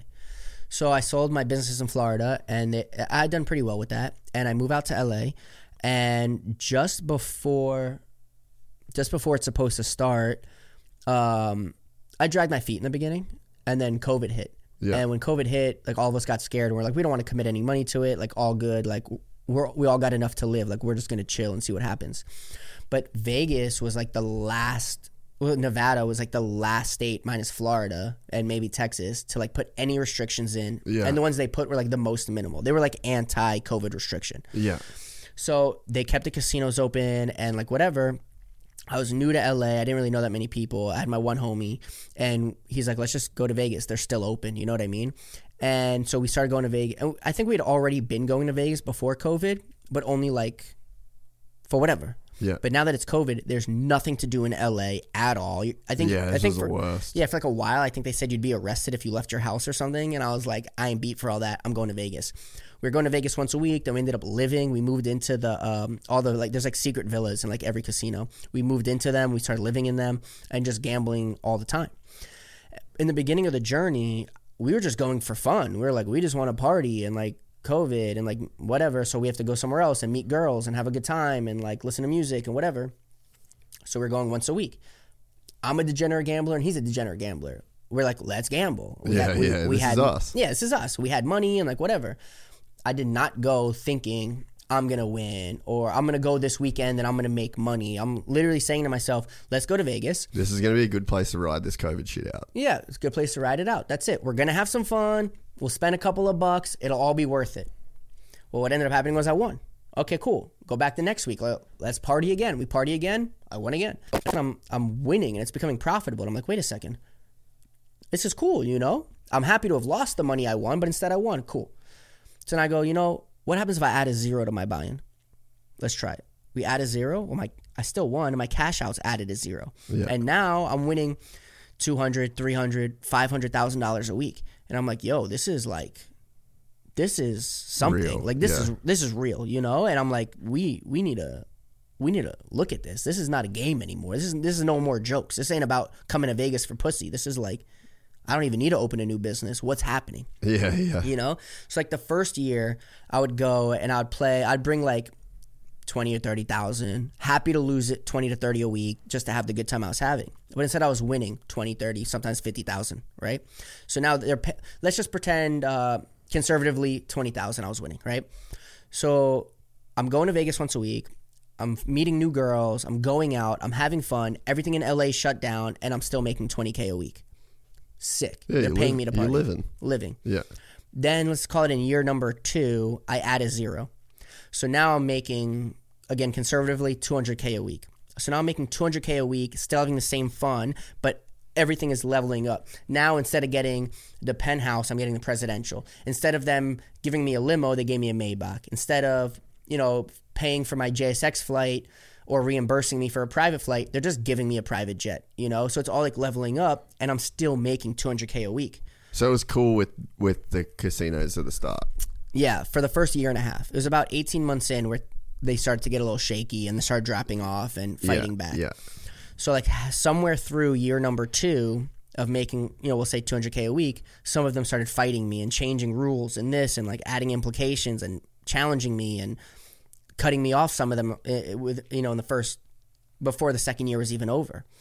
We get to year number 3, and now I don't have a single buy-in less than $3 million, and I'm not losing less than $3 million on a trip. And that's when I started having the $3, $5, $7, $9, $10, $11 million weekly wins. And that's really where it all started to implode on itself. Dude, I can't comprehend how fucking fun that would have been. It was really crazy. Just so much fun to be walking out of there with that much cash.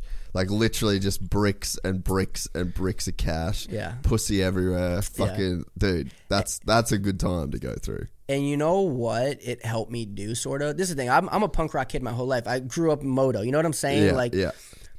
So kids who don't go to Moto are the type of kids that like to go to a nightclub on a Friday and Saturday. If they got a table, they think they're the most balling dude in the club and like pop a bottle or two, right? The kids who do Moto, they like going to concerts and like breaking stuff and they like fires and like having no shirt on and getting dirty. Yeah. So for me, like I'm in the world of everybody that wants to go to the club and flex money, but I just want to take my shirt off and light something on fire. You know? Yeah. So now I'm like in charge. I got the money, like the party's around me. And so when I party the way I want to party, not the way like everyone else does. And you weren't doing drugs at this point. No drugs, right? Yeah. And so for me, like if you guys want to go to a club, go, I can care less. Go to the club. Me, I'm gonna bring a couple ramps into my villa. I got my BMX homies on the way. We're gonna do backflips into the pool and like hang out with the girls. Yeah. So all of a sudden, like those kids were like, we want to be around you because you're up and popping or whatever. They see like the kind of way I like to party. They're like, wow, this is actually way sicker than going to a club and having a pissing match where we're all wearing the same stupid button-down shirt. Yeah, we all have the exact same pair of sneakers on. And we're all wearing the exact same Rolex or AP. That's probably fake anyway. Yeah. We can just be ourselves, take our shirt off. Who cares what we're wearing? Let's get dirty, right? And it became like this rock star movement, bro. Like anywhere that me and my group went and partied and turned up was like dirt bikes, BMX, skateboarding, fires, no shirt, like getting dirty. And it was like, I don't know another card player in history that became his own rock star. Yeah. Any card player I know is usually like kind of like a, you know, math guy, a dorky guy, a nerdy guy, button up guy, you know, goes to the club, pops a bottle once a month, gets laid, you know, that one night a month and like thinks it's the tits. Yeah. And for me, I'm like, bro, like if I was the lead singer of a band, my life would look the exact same as it looks right now, you know? And like, I'd like to say, I don't know if I can do it humbly, so I don't know if I can quite stand behind this, but I like to think that I'm like the card player's first rock star, you know, and I don't know, the way we partied, man, and still do, but it's a little different now, but it was such a, man, it was like unbelievable. Yeah, it's like a season. Like you just put in like this crazy, 3 seasons. Yeah. But it's like, I mean, I don't know, probably a something that made it special is that it like did have to come to an end in a sense, because like dude, how you just don't want to be that guy that's just living in that same vortex for fucking 10 years, 20 years. You never evolve. You never. Not only would I never evolve, but that particular industry is so challenging. Like eventually I'm going to take a loss that's beyond my means. You know what I mean? Like there's things that are going to happen. Yeah, yeah. One of the best things and worst things, double-sided coin, was when they cut me off. And I parked all that money somewhere safe, and it's growing on its own. It's going to grow for the rest of my life and generationally. And anything I do on the side is just like free cash I had to just dick off and light on fire, you know? And it's helping me evolve totally as a human being, because how long can I party? How long can I do those things? You know what I mean? Yeah, yeah. And I don't know, but it was, those 3 seasons were really, they were so cool, man. They were cool. Oh, dude, yeah, I can't even imagine. Yeah. So before you were saying, talking about Dana White card counting, why is it illegal? Like, well, it's not illegal. It's not illegal. No, it's not illegal. Okay. So this is a huge, this is a great thing you said. So this is a huge thing people don't understand. There's a difference in between doing something illegal and doing something against casino rules, right? If it's illegal, such as cheating is illegal. That is an actual crime. If you are cheating, you will go to prison, and your first offense is up to 5 years. You're not getting a walk. You're not getting probation. I mean, it's a real criminal offense. If you do something against the casino's rules, like me, for example, one of their unwritten rules is you can't win. So if you win, they can't arrest you for it, or else I'd be in jail. Yeah, yeah, yeah. So with Dana, you know, they can only say, you got to go, or you have to play like this, or this particular rule, or we're going to change this. But the short of it is, if you break the rules, they'll just throw you out. But if you commit a crime like cheating, you go to prison immediately, first offense. So counting cards is not a crime. Illegal. Imagine a judge saying to somebody, yeah, because to me, I'm sitting here like, this is so fucking retarded. Like, this you're just good at this game, right? Yeah, the judge is going to say, you know what, sir? Yeah. You're too good at this game. Yeah. You're going to prison. Like, at what point would we not, like, kick fucking Tom Brady out of the Super Bowl? Exactly. Like, you know? He's really good at this. Like, we can't have that. Yeah, exactly. So there's laws and there's rules, and the rules are not legally enforceable. And there is like a legal route. Like, there's a whole chain. So what's to the it, casino rules around counting cards then? Like, how would you even? You can't. They say our rule is no card counting. The law says we can't apply that. You want us to arrest someone for being smart? You know, like they're like, we're not going to do that. Yeah, and it's literally the whole game. Yeah, I agree completely. So the casino says if we catch you like officially card counting, we're going to ban you or restrict you or like limit your bank. How would you officially catch someone card? Well, there is. So like, there's things you can do that's. There's like how you said the whole game is card counting. There is like a true version of card counting, right? And there's 2 types. There's the true count and the running count. Yeah. And if they catch you like operating under the guise of either of those rules versus like perfect by the book blackjack, right? They'll say that's against the rules. That's an official card counter. That's an AP. You have to go. Yeah. There's other people that aren't going by true count or running count, but they're still. It's not exactly counting, because I don't want the whoever's listening to this to misunderstand the words. But there's other people that are counting or keeping track of the deck and following it. Where they're saying to themselves, for example, well, because everyone would be trying to count the cards. Yeah, well, counting cards, like the +3 to -3 scale is super easy. You can literally go on YouTube, put card counting video, and actually learn truly how to count cards. It's not hard. It's not a secret. It's not illegal. It's none of that. But if you do those things, and they figure it out usually by deviation of standard blackjack game, like if you're hitting on random things, staying on random things, like the increase and decrease of betting, they go, that's suspicious. And they have a card counter that works for the casino that goes, I know the count.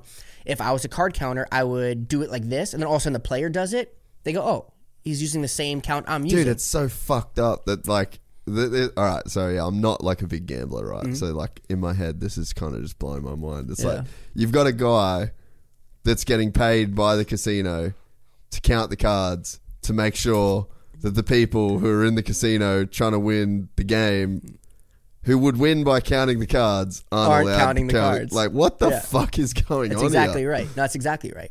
But there's other people that like you can like count in some ways where it's not against the rules. Like for example, let's say let's pretend there's 4 hands out, and it's like a face card, face card, face card, face card, face card 6, face card, right? No, I'm sorry. Actually, that's a poor example. Let me just make it vague. If you're looking at the cards and you do something that's deviating from standard blackjack play, because you're just looking at what's on the table and you're like, every 10 is out here. There can't be another one. The dealer does not, so let's say that the dealer has an 8 showing. You're like, the dealer cannot possibly have a 10 under there. Yes. It's probably like something lower where they're going to have to hit and hopefully bust. I'm going to stand on my 16 against an 8, you know? Yes. That's not really card counting. That's just like being obvious. Like, but if they're playing heads up, for example, and like that one hand, they decrease and they stood and stuff like this, then the card counter that's upstairs is going to say, oh, he's counting cards, Yeah, it just blows my mind that that's illegal. That's like, oh, this guy's playing the game properly. Like, let's not have that. Like, they just want it to be, I guess they just want it to be like this to face, like literally taking things on their face. Like, you're not keeping a track of it or whatever. Yeah. That seems crazy They to only me. want losers. So, like, allegedly, do you think Dana's doing that? Counting cards? The first time I met Dana, there was 4 casinos in the city I was allowed in. Yeah. And it was like coincidence. So I have a parking space outside the door, right? Like my own parking space, like, right? And it's a VIP entrance. And usually people don't even know about this entrance unless they're like VIP. Yeah, right? yeah. So I go to back into my spot and Dana's pulling in next to me, right?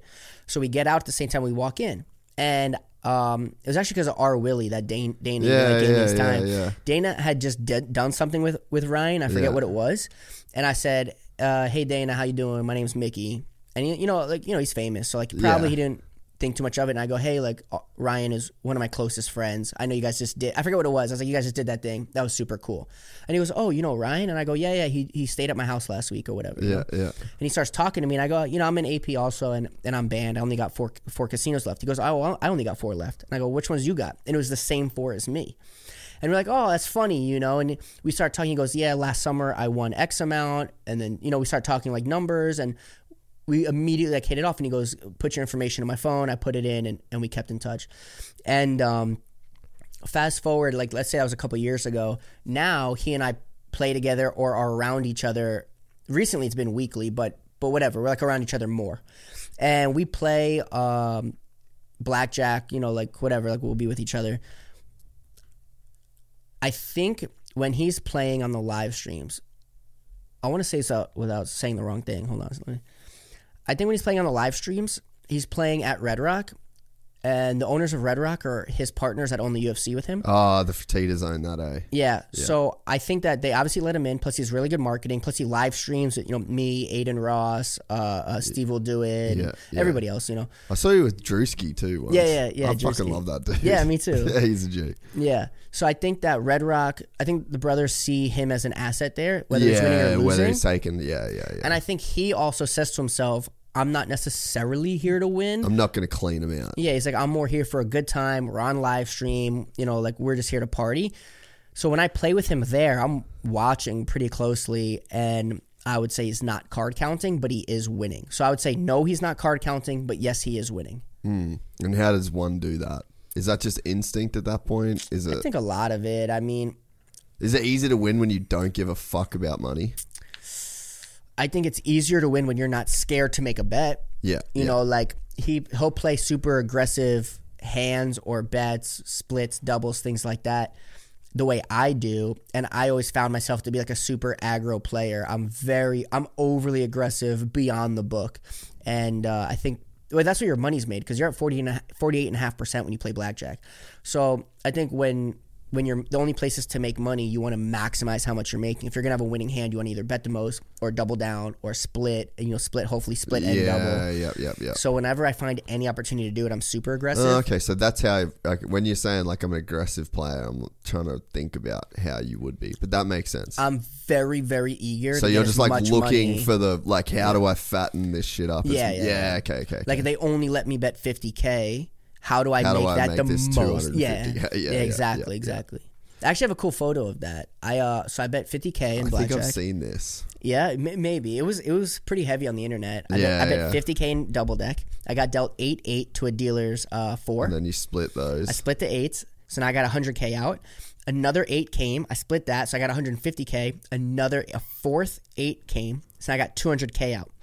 The first card out was a 3, which if you don't know is an automatic double down. Couldn't be any more pristine. There's a rule in this casino, if I split, that I can't double down, which is unfortunate. I'm very eager to get as much money on the table as I can. You said that like a fucking degenerate, and I love it. So the 3 comes, so I have 11 against the dealer's 4. I can only take a hit. It's all I'm allowed to do. So I hit. Next one is a 10. The third 8 gets an ace, and my last 8 gets a deuce. And again, I would have paid 2-1 to be able to double down. You know what I mean? Like I really want these doubles. It's important. This is where I'm going to maximize my profit. The short of it is the max amount of money they were allowed to let me put there was 200K off a 50K bet. The dealer had the 4 showing, opens a jack, pulls a king, 24, and I scoop. So they pay me 200K. I got 400K on the table. So that 400K came from a singular 50K bet. That's so sick. That's where, like, it would be so hard to just stay at the table after that. You know, you just want to be like, I'm out. Right. I fucking love you guys. Peace. That hand, I went on a $6.2 million run. Really? Yeah. So Barstool posted it. They're the ones who took the photo. I knew I saw that photo. Yeah. They're the ones that used that photo. Yeah. And you went on a $6.2 million run after that. Yeah. Dude, it's such a crazy...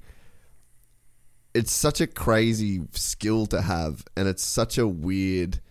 It's so fringe. It's like taboo. You know, like you're just ticking all the right boxes to make that kind of money in that kind of way, you know? And I guess, like, yeah, it sort of makes sense when you say, like, I was the, first rock star kind of card player type dude, because it sort of seems like that, you know? Like, you got to be so... reckless in a sense, and you got to be so like there's such an emotional or like it's like a personality type that it fits, you know, like Ricky Carmichael, greatest of all time motocross, right? He was that guy. He was gnarly as fuck, wanted it, you know, like all the emotional elements. I feel like it's probably translates to gambling, you know, like to be a real successful gambler, like you've got to have some crazy ingredients when it comes to like your personality that can like let you be that guy and let you make those calls. I mean, how can you make money gambling if you can't make reckless decisions? The most reckless thing a person can do is go gamble. Like off yeah, for sure. Like immediately. And then gamble at its base level. At its base, it's like, what's the most irresponsible thing I can do? Gamble. Give my money and hope that I get some back on fucking odds that are stacked against me. Yeah, knowing the odds are against you. Yeah, exactly. And then to take it to the highest level you can, and then that's not enough, so then you have to negotiate special limits with all the executives in every casino to make it that much higher. Then I'm the top 5% largest bettors in Vegas history. So then I take it even a step further, and even at those limits, I'm still looking for any way to like get more money on the table, you know, like... So, like, to do that, you have to be the most irresponsible and reckless type of person. Yeah. And you got to have, like, a weird level of, like, control over your emotions, too. Yeah, but also, yes. But it's a huge double-edged sword. Like, I'm super emotionally detached in a lot of areas that I don't want to be. Like, I want to have more emotional connection, but I'm just not. It's just, and there's a lot of reasons why, but it just didn't happen like that, and whatever. I don't know. Yeah. But, yeah, I mean, like, so to to make those kind of plays, like you've got to be essentially a loose cunt. Yeah, exactly. But it also did a lot of fun. Like, I was reckless in my real life, you know? I like to go fast. I like to make big jumps. You know, like, that's reckless, you know? Like, a normal person of sound mind would say, I'm going to keep my feet on the ground. I'm not jumping a dirt bike. You know what I mean? Yeah. And the partying and just all of it. Just always living life to the extreme and the most, and, like, milking every single moment for the most experience, you know? Yeah. So, speaking of that, when are we riding? We can ride. Yeah. You have a bike here? No, I'm thinking I might buy one tomorrow. Really? Yeah. Wow. What are you going to get? Husky 350. Well, I've been looking for a 350, but I haven't been able to find one. I bet you I can find you one right now. Yeah, dude, I've been looking. I mean, yeah, we'll try. But my friend's actually got a 250 Yamaha for sale that I might just swoop so I can have something to ride. But I've been in Glen Helen, bro. I've been pumping those motos. Ooh, this I invited you to Glen Helen. I know. It was last minute. Yeah, it was like the night before, and I think I was already out of town that night. Yeah, I forget where it was. It was a little Hail Mary. I was like, I'm seeing if Mickey's rolling out. I was going by myself. I couldn't make it. I wish. It was fucking hot, bro.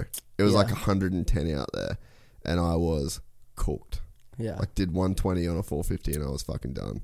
It's like this is no joke. Imagine doing that shit for a living. No, it's super gnarly. So fucking gnarly. You know what's sick about it? So I just was watching, you know, I still watch every race. Yeah. And I was sitting with my boy, he used to ride FMX, and we're just talking, and I go, you understand that they are always riding on the edge of out of control, right? And he goes, I know, it's absolutely insane. Like for me, if I were to like even get close to like a sketchy spot that they're in, I'm immediately off the gas. Yeah. I'm taking a deep breath and I'm going, oh, that was a close one. I should probably calm down. And they're gassing through it. Yeah. And they're like on to the next. These guys are constantly on the edge of out of control. It's really unbelievable. And I don't think people who watch it that don't really race, I don't think they'll ever understand. No, it's very hard to get across. Like, it takes real good commentary. Like, I think that's why Rogan was so good for MMA. Because, like, I mean, dude's fucking, like, I knew jiu-jitsu before I even fucking did it because of listening to, like, 15 years of Rogan breakdown jiu-jitsu, you know? Like, I went to my first class and, like, knew what the shit was that I was supposed to be doing. And that is really, that's such an art to translate that kind of information to a viewer, you know? So that's, like, a challenge for the sport. But, yeah, you know it because you've lived that shit. Yeah, I don't think that even if the commentator were to express the series, like when Ricky or James is commentating, I think not that they do this, but even if they did talk about like really like I just watched what was last weekend's outdoor Budds Creek or Unadilla.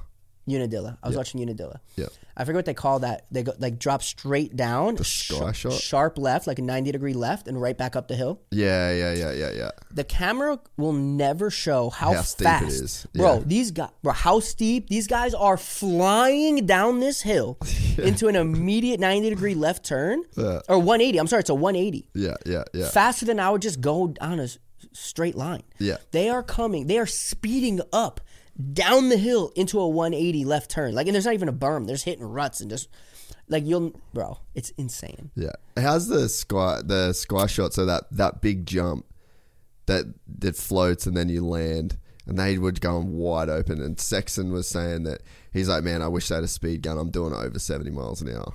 Like, that is fucking... You know the one that every 250 rider had cased and gone into it? Like no. It's like that real big floater whip jump. The one everyone was doing those big whips off. Oh, yeah. And then but they land, and they used to like turn off that. But this year they just went straight. And then afterwards it was a left. Yeah. It's like a little sweeper left. Yeah. They were just clicking gears off that thing, bro, and just fucking sending it. And something else too that I don't think viewers really understand how big that jump is. Dude, I thought about that too. Bro, that is an enormous jump. That'd be the biggest jump on any track if a jump even that big existed on your local track. Yeah. That thing is humongous. Yeah. And just everywhere. Just ripping. So you going to get a bike again, you reckon? Or are you done? A lot of people like give me their bikes, like loaner bikes. Like that's pretty easy. I mean, I live like in LA, so like I live in a penthouse, so like it'd be hard. I'd have to, if I bought a bike, I'd have to keep it somewhere. Yeah, it's a whole thing. Then get a pickup truck or a trailer. It's like I'd have to get everything. I have to do maintenance. I don't know how to do maintenance. When I was a kid racing, I always had like my dad or like crew chief and mechanic, stuff like that. So I don't know how to do maintenance, and I don't know. It's like a whole thing. Yeah, it is a whole thing. You need one of them electric bikes. The Altas? Nah, it's dark. Have you seen the new ones? Fuck, they're like the Alta, but 30 times better. Really? I rode an Alta for a little while. Yeah, that's the LA bike. I just got one of those, they're called Granger USA pit bikes, and they're like basically a CRF 110, but it's electric. Really? Yeah, it's fucking... I actually should have bought it up today so that you could have fucked around on it. I would have loved to ride that. Bro, perfect like LA bike. You just cruise around the streets, no noise, no one's going to know. That's probably the bike that you need just to like get you back into the throttle life, you know? You ride it like on the dirt? You rode it on jumps yet? No, not yet. No, I literally just flipped it down the road. That's all I've fucking done. You flipped it? Yeah. Oh my God. I was just doing wheel stands down the road and then I fucking missed the brake and looped her out. Yeah. So I've already been through a rear guard. I just got a new 110 as well though, so I'll probably start riding a little bit of that. Oh, you got a 110 and the electric one? Yeah. Oh, that's cool. I wasn't planning on getting the electric one, but... I love the pit bikes. Yeah, they're fucking sick. You know, I raced in Pastrana's pit bike race last year. Yeah. That's something. We gotta get you back, bro. You can ride my bike though. Let me know. Yeah, I probably couldn't even go a full day. Have you got gear and shit? I have most gear. I have helmet, goggle, gloves, boots. I think I got everything. I think I do. The gear is really easy for me to get anyway. Yeah. What gear did you run back in the day? Whoever sponsored me. What was some of the main? Thor and Fox. Okay. Yeah. I remember before sponsorship. Actually, I remember I got, I think it was my first Thor sponsorship. Before that, I was rocking LBZ. Yeah. You remember LBZs? Yeah, dude. Like the bell bottoms. I think Mike Yeah, Metzger rocked them. Yeah, and I think I believe he was the reason that I thought they were so cool. Yeah. I had like bright yellow ones with like silver knee, I remember patches. that shit. Yeah, go over your boots. That's what I wore when I was like, I don't know, 3, 4, 5 years old. Dude, that shit's dope. Yeah, then I went to Thor. You're kind of LBZ now. You just never really left. Yeah. You're like rich LA LBZ dude now, basically. Yeah. I remember when Travis Pastrana, do you remember, I think like every year he like painted a new helmet. Yeah. Remember? And I think the first time they like mass produced a TP 199 helmet. I think I remember the one it you're was talking the about. swirl one. Like, I literally have the picture in my head. I know exactly what the helmet looks like. Yeah. It was like almost like a tear in the paint or whatever, but it swirled around. Yeah. And Sean Hackley used to wear. I remember Sean Hackley ran it. Yeah. I remember that. That point when his helmet came out, like the season before that one got mass produced, I remember my dad. I remember actually the season before that was when the first ever fin was made. Yes. The very first one. It was a little mohawk in the back. Yeah. And it's like a sticker. Yeah. And yeah, he used to stick the fin on. Yeah, I think Troy Lee did it. Was it a Troy Lee? I think it might have been. Yeah, and everyone stuck the fin on the back of their helmet. Yeah, and then they got crazy. It was like 2 years later, they did the same thing, but then it also went this way. So it's like this and then sideways. Yeah. And I even remember, like, I don't know if you know who Nick McPhee is. We grew up riding together. I think he just went pro and then stopped riding. But I remember he used to get his helmets with the fin like sandblasted into it or whatever, like, so it was like a part of the helmet, and that looked really cool. But I remember the year before the TP production helmet came out, I started rocking, well, it was my dad, but custom painted helmets. Yeah. Because I remember thinking when the TP one came out, I was like, oh, I already have like a custom helmet. Like, I don't need to, like everybody else, buy the TP one. Yeah, yeah. I remember that. So one thing I've never had is a custom painted helmet. I did, yeah, I definitely did. I need that in my life. It was a serious flex, I got to be honest. I think my brother was gonna get me one as a wedding present, he said, but I don't think it could have come in time. They're like they take forever to get done, eh? There's this guy in Japan. I wish I could remember his name, but he does like the dopest shit. He does like Tucker and all those guys. Like I think he does Jeremy Seawer in Europe, but he's got like awesome style. But I've always wanted one, dude. They're a cool flex, I gotta be honest. Yeah, but then you just never want to crash in it. You never so you know what Axel and them do? As soon as they get a new helmet, first thing they do is they drop it on the ground. Yeah, I do the same shit. Yeah, that's just the old superstition. Dude, I've crashed. I got a new helmet. I went to Barcelona to do a shoot, and Alpine Star sent me this fresh helmet, and I was fucking hyped on it, dude. It was really nice. Dropped it, did the deal, like straight up, getting that out the way. Fucking lap one, bro. Over the bars, smashed the thing to bits. I was like, are you fucking serious? Do you want to hear a crazy new helmet story? Yes. All right. Back in amateur days, I used to race against Malcolm Stewart a lot. Yeah. And as kids, I used to dust them. One particular race, I forget what bikes we were on, 50s, 60s. I forget what it was. Whatever. Moto is outdoors. Moto 1 comes, and in Moto 1, I had won the race, and Malcolm got second. But I remember there was a kid whose throttle got stuck. He didn't know how to stop the bike, and he would just shoot pinned across the track. I don't know ultimately like what he did. Like I don't remember how he got off the bike. I just remember this kid. It was like a thing. His throttle got stuck, and he shot the whole track, and he didn't know what to do. Yeah. Moto 2 comes, first lap. I get the whole shot. Malcolm's in second. The kid with the throttle stuck from the first moto, throttle gets stuck again in the second moto. Check this out, bro. It gets crazy. So I'm leading, lap 1. We haven't even completed the first lap yet. The kid's throttle gets stuck, and he's just shooting across the track again. At this point where he's shooting across is right at the takeoff. It's like a pretty big double. And I'm in the lead. I see him coming, just shooting across the track. I jam the brakes. I roll it. Malcolm, who's in second place, jumps it, lands on my head on the landing. The peg caves in the whole side of my helmet. Probably half an inch away from taking off my face. And that was the first time I ever wore that helmet. Fuck yeah, dude. There's a thing. That's why people drop them, because like there's a whole thing about like the first time you wear a helmet. I've been caught out a bunch of times. I didn't know that was a thing. I just seen it in one of Axel's videos, and I was like, oh, that's cool. Nah, yeah, that's like the old superstition is like I'm gonna crash this helmet. I'm gonna get the first crash out of the way so that I don't do that right now. But yeah, it didn't work for me the other day in Barcelona. Fucking just straight on my head. Couldn't believe it. And it was like the rockiest, gnarliest dirt too. Just fucked the thing. You get hurt or no? Nah, not really. That's good then. Nah. Whatever, buy a new helmet. Yeah. Well, I didn't even buy that one, so. Oh yeah, whatever. But I was just call Alpine. Let them know. Yeah, I was just complaining about my nice new shit. Did we talk about J-Law in the first half of this? Dude, I was literally just about to say I saw him at Loretta's. Really? Like 2 weeks ago. Did he race? No, he just went there.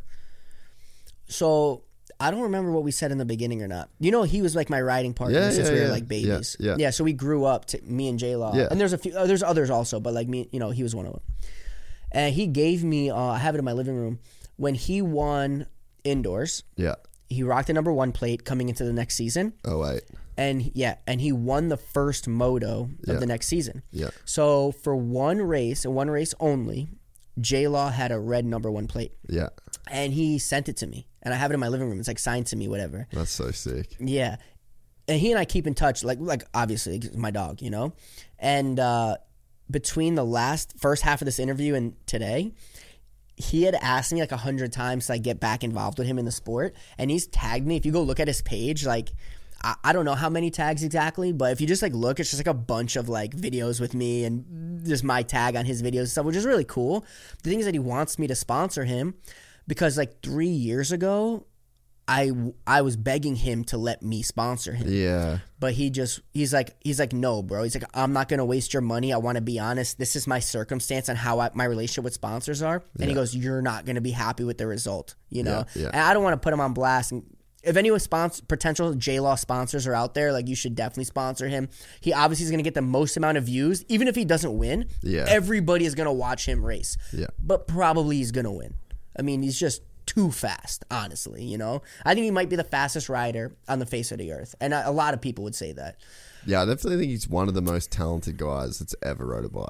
Ever. Like, just so effortless. And when you consider how fucking hard he partied the whole time, you know, so it's like you're holding him, like you're looking at the way that he rides and you're measuring it against these other dudes that are like on top of their game, training, eating, resting, recovering, like, and so you're like, oh yeah, they're pretty even. Imagine if that guy fucking did half that shit. You're literally describing Jason Lawrence on his worst day being equally matched with the best rider on his best day. Yeah. Bro, if we can get J-Law fine tuned a little bit, even though he's a little bit older, he'd be like one of the older riders in the class now. But bro, he's just too good. It was cool to see him at Loretta's. Yeah, I bet. So he's cool. just chilling. Yeah, he just came. Do you know Scott Sipkovic?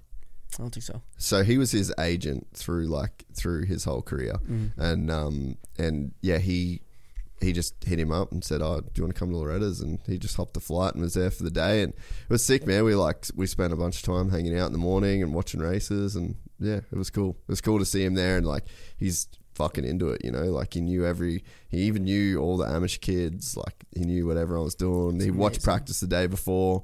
You know, I'm like, oh, this guy did this yesterday. He's like, yeah, no, I know. I watched like the live stream. So, but yeah, it was just cool, and it was cool to see. It was like not only cool to see him there, but it was also cool to see the reactions of people to him being there. And like there were a couple photos of us that got posted, and like my phone was blowing up with people that were like super, super stoked. And that was like my thing. I mean, I've been in communication with him for a couple years, and I was just like, man, honestly, people miss you. Like, just, you don't have to come back and race. You don't have to come back and win. We don't want nothing from you. Just be fucking cool to have Jason Lawrence at the races, because you were one of the baddest dudes that ever did it, you know? I wish that he would just have somebody film even his practice, just cruising. I love watching Jason Lawrence videos. I mean, they're just same, bro. He's so good. We should go do a video with him one day.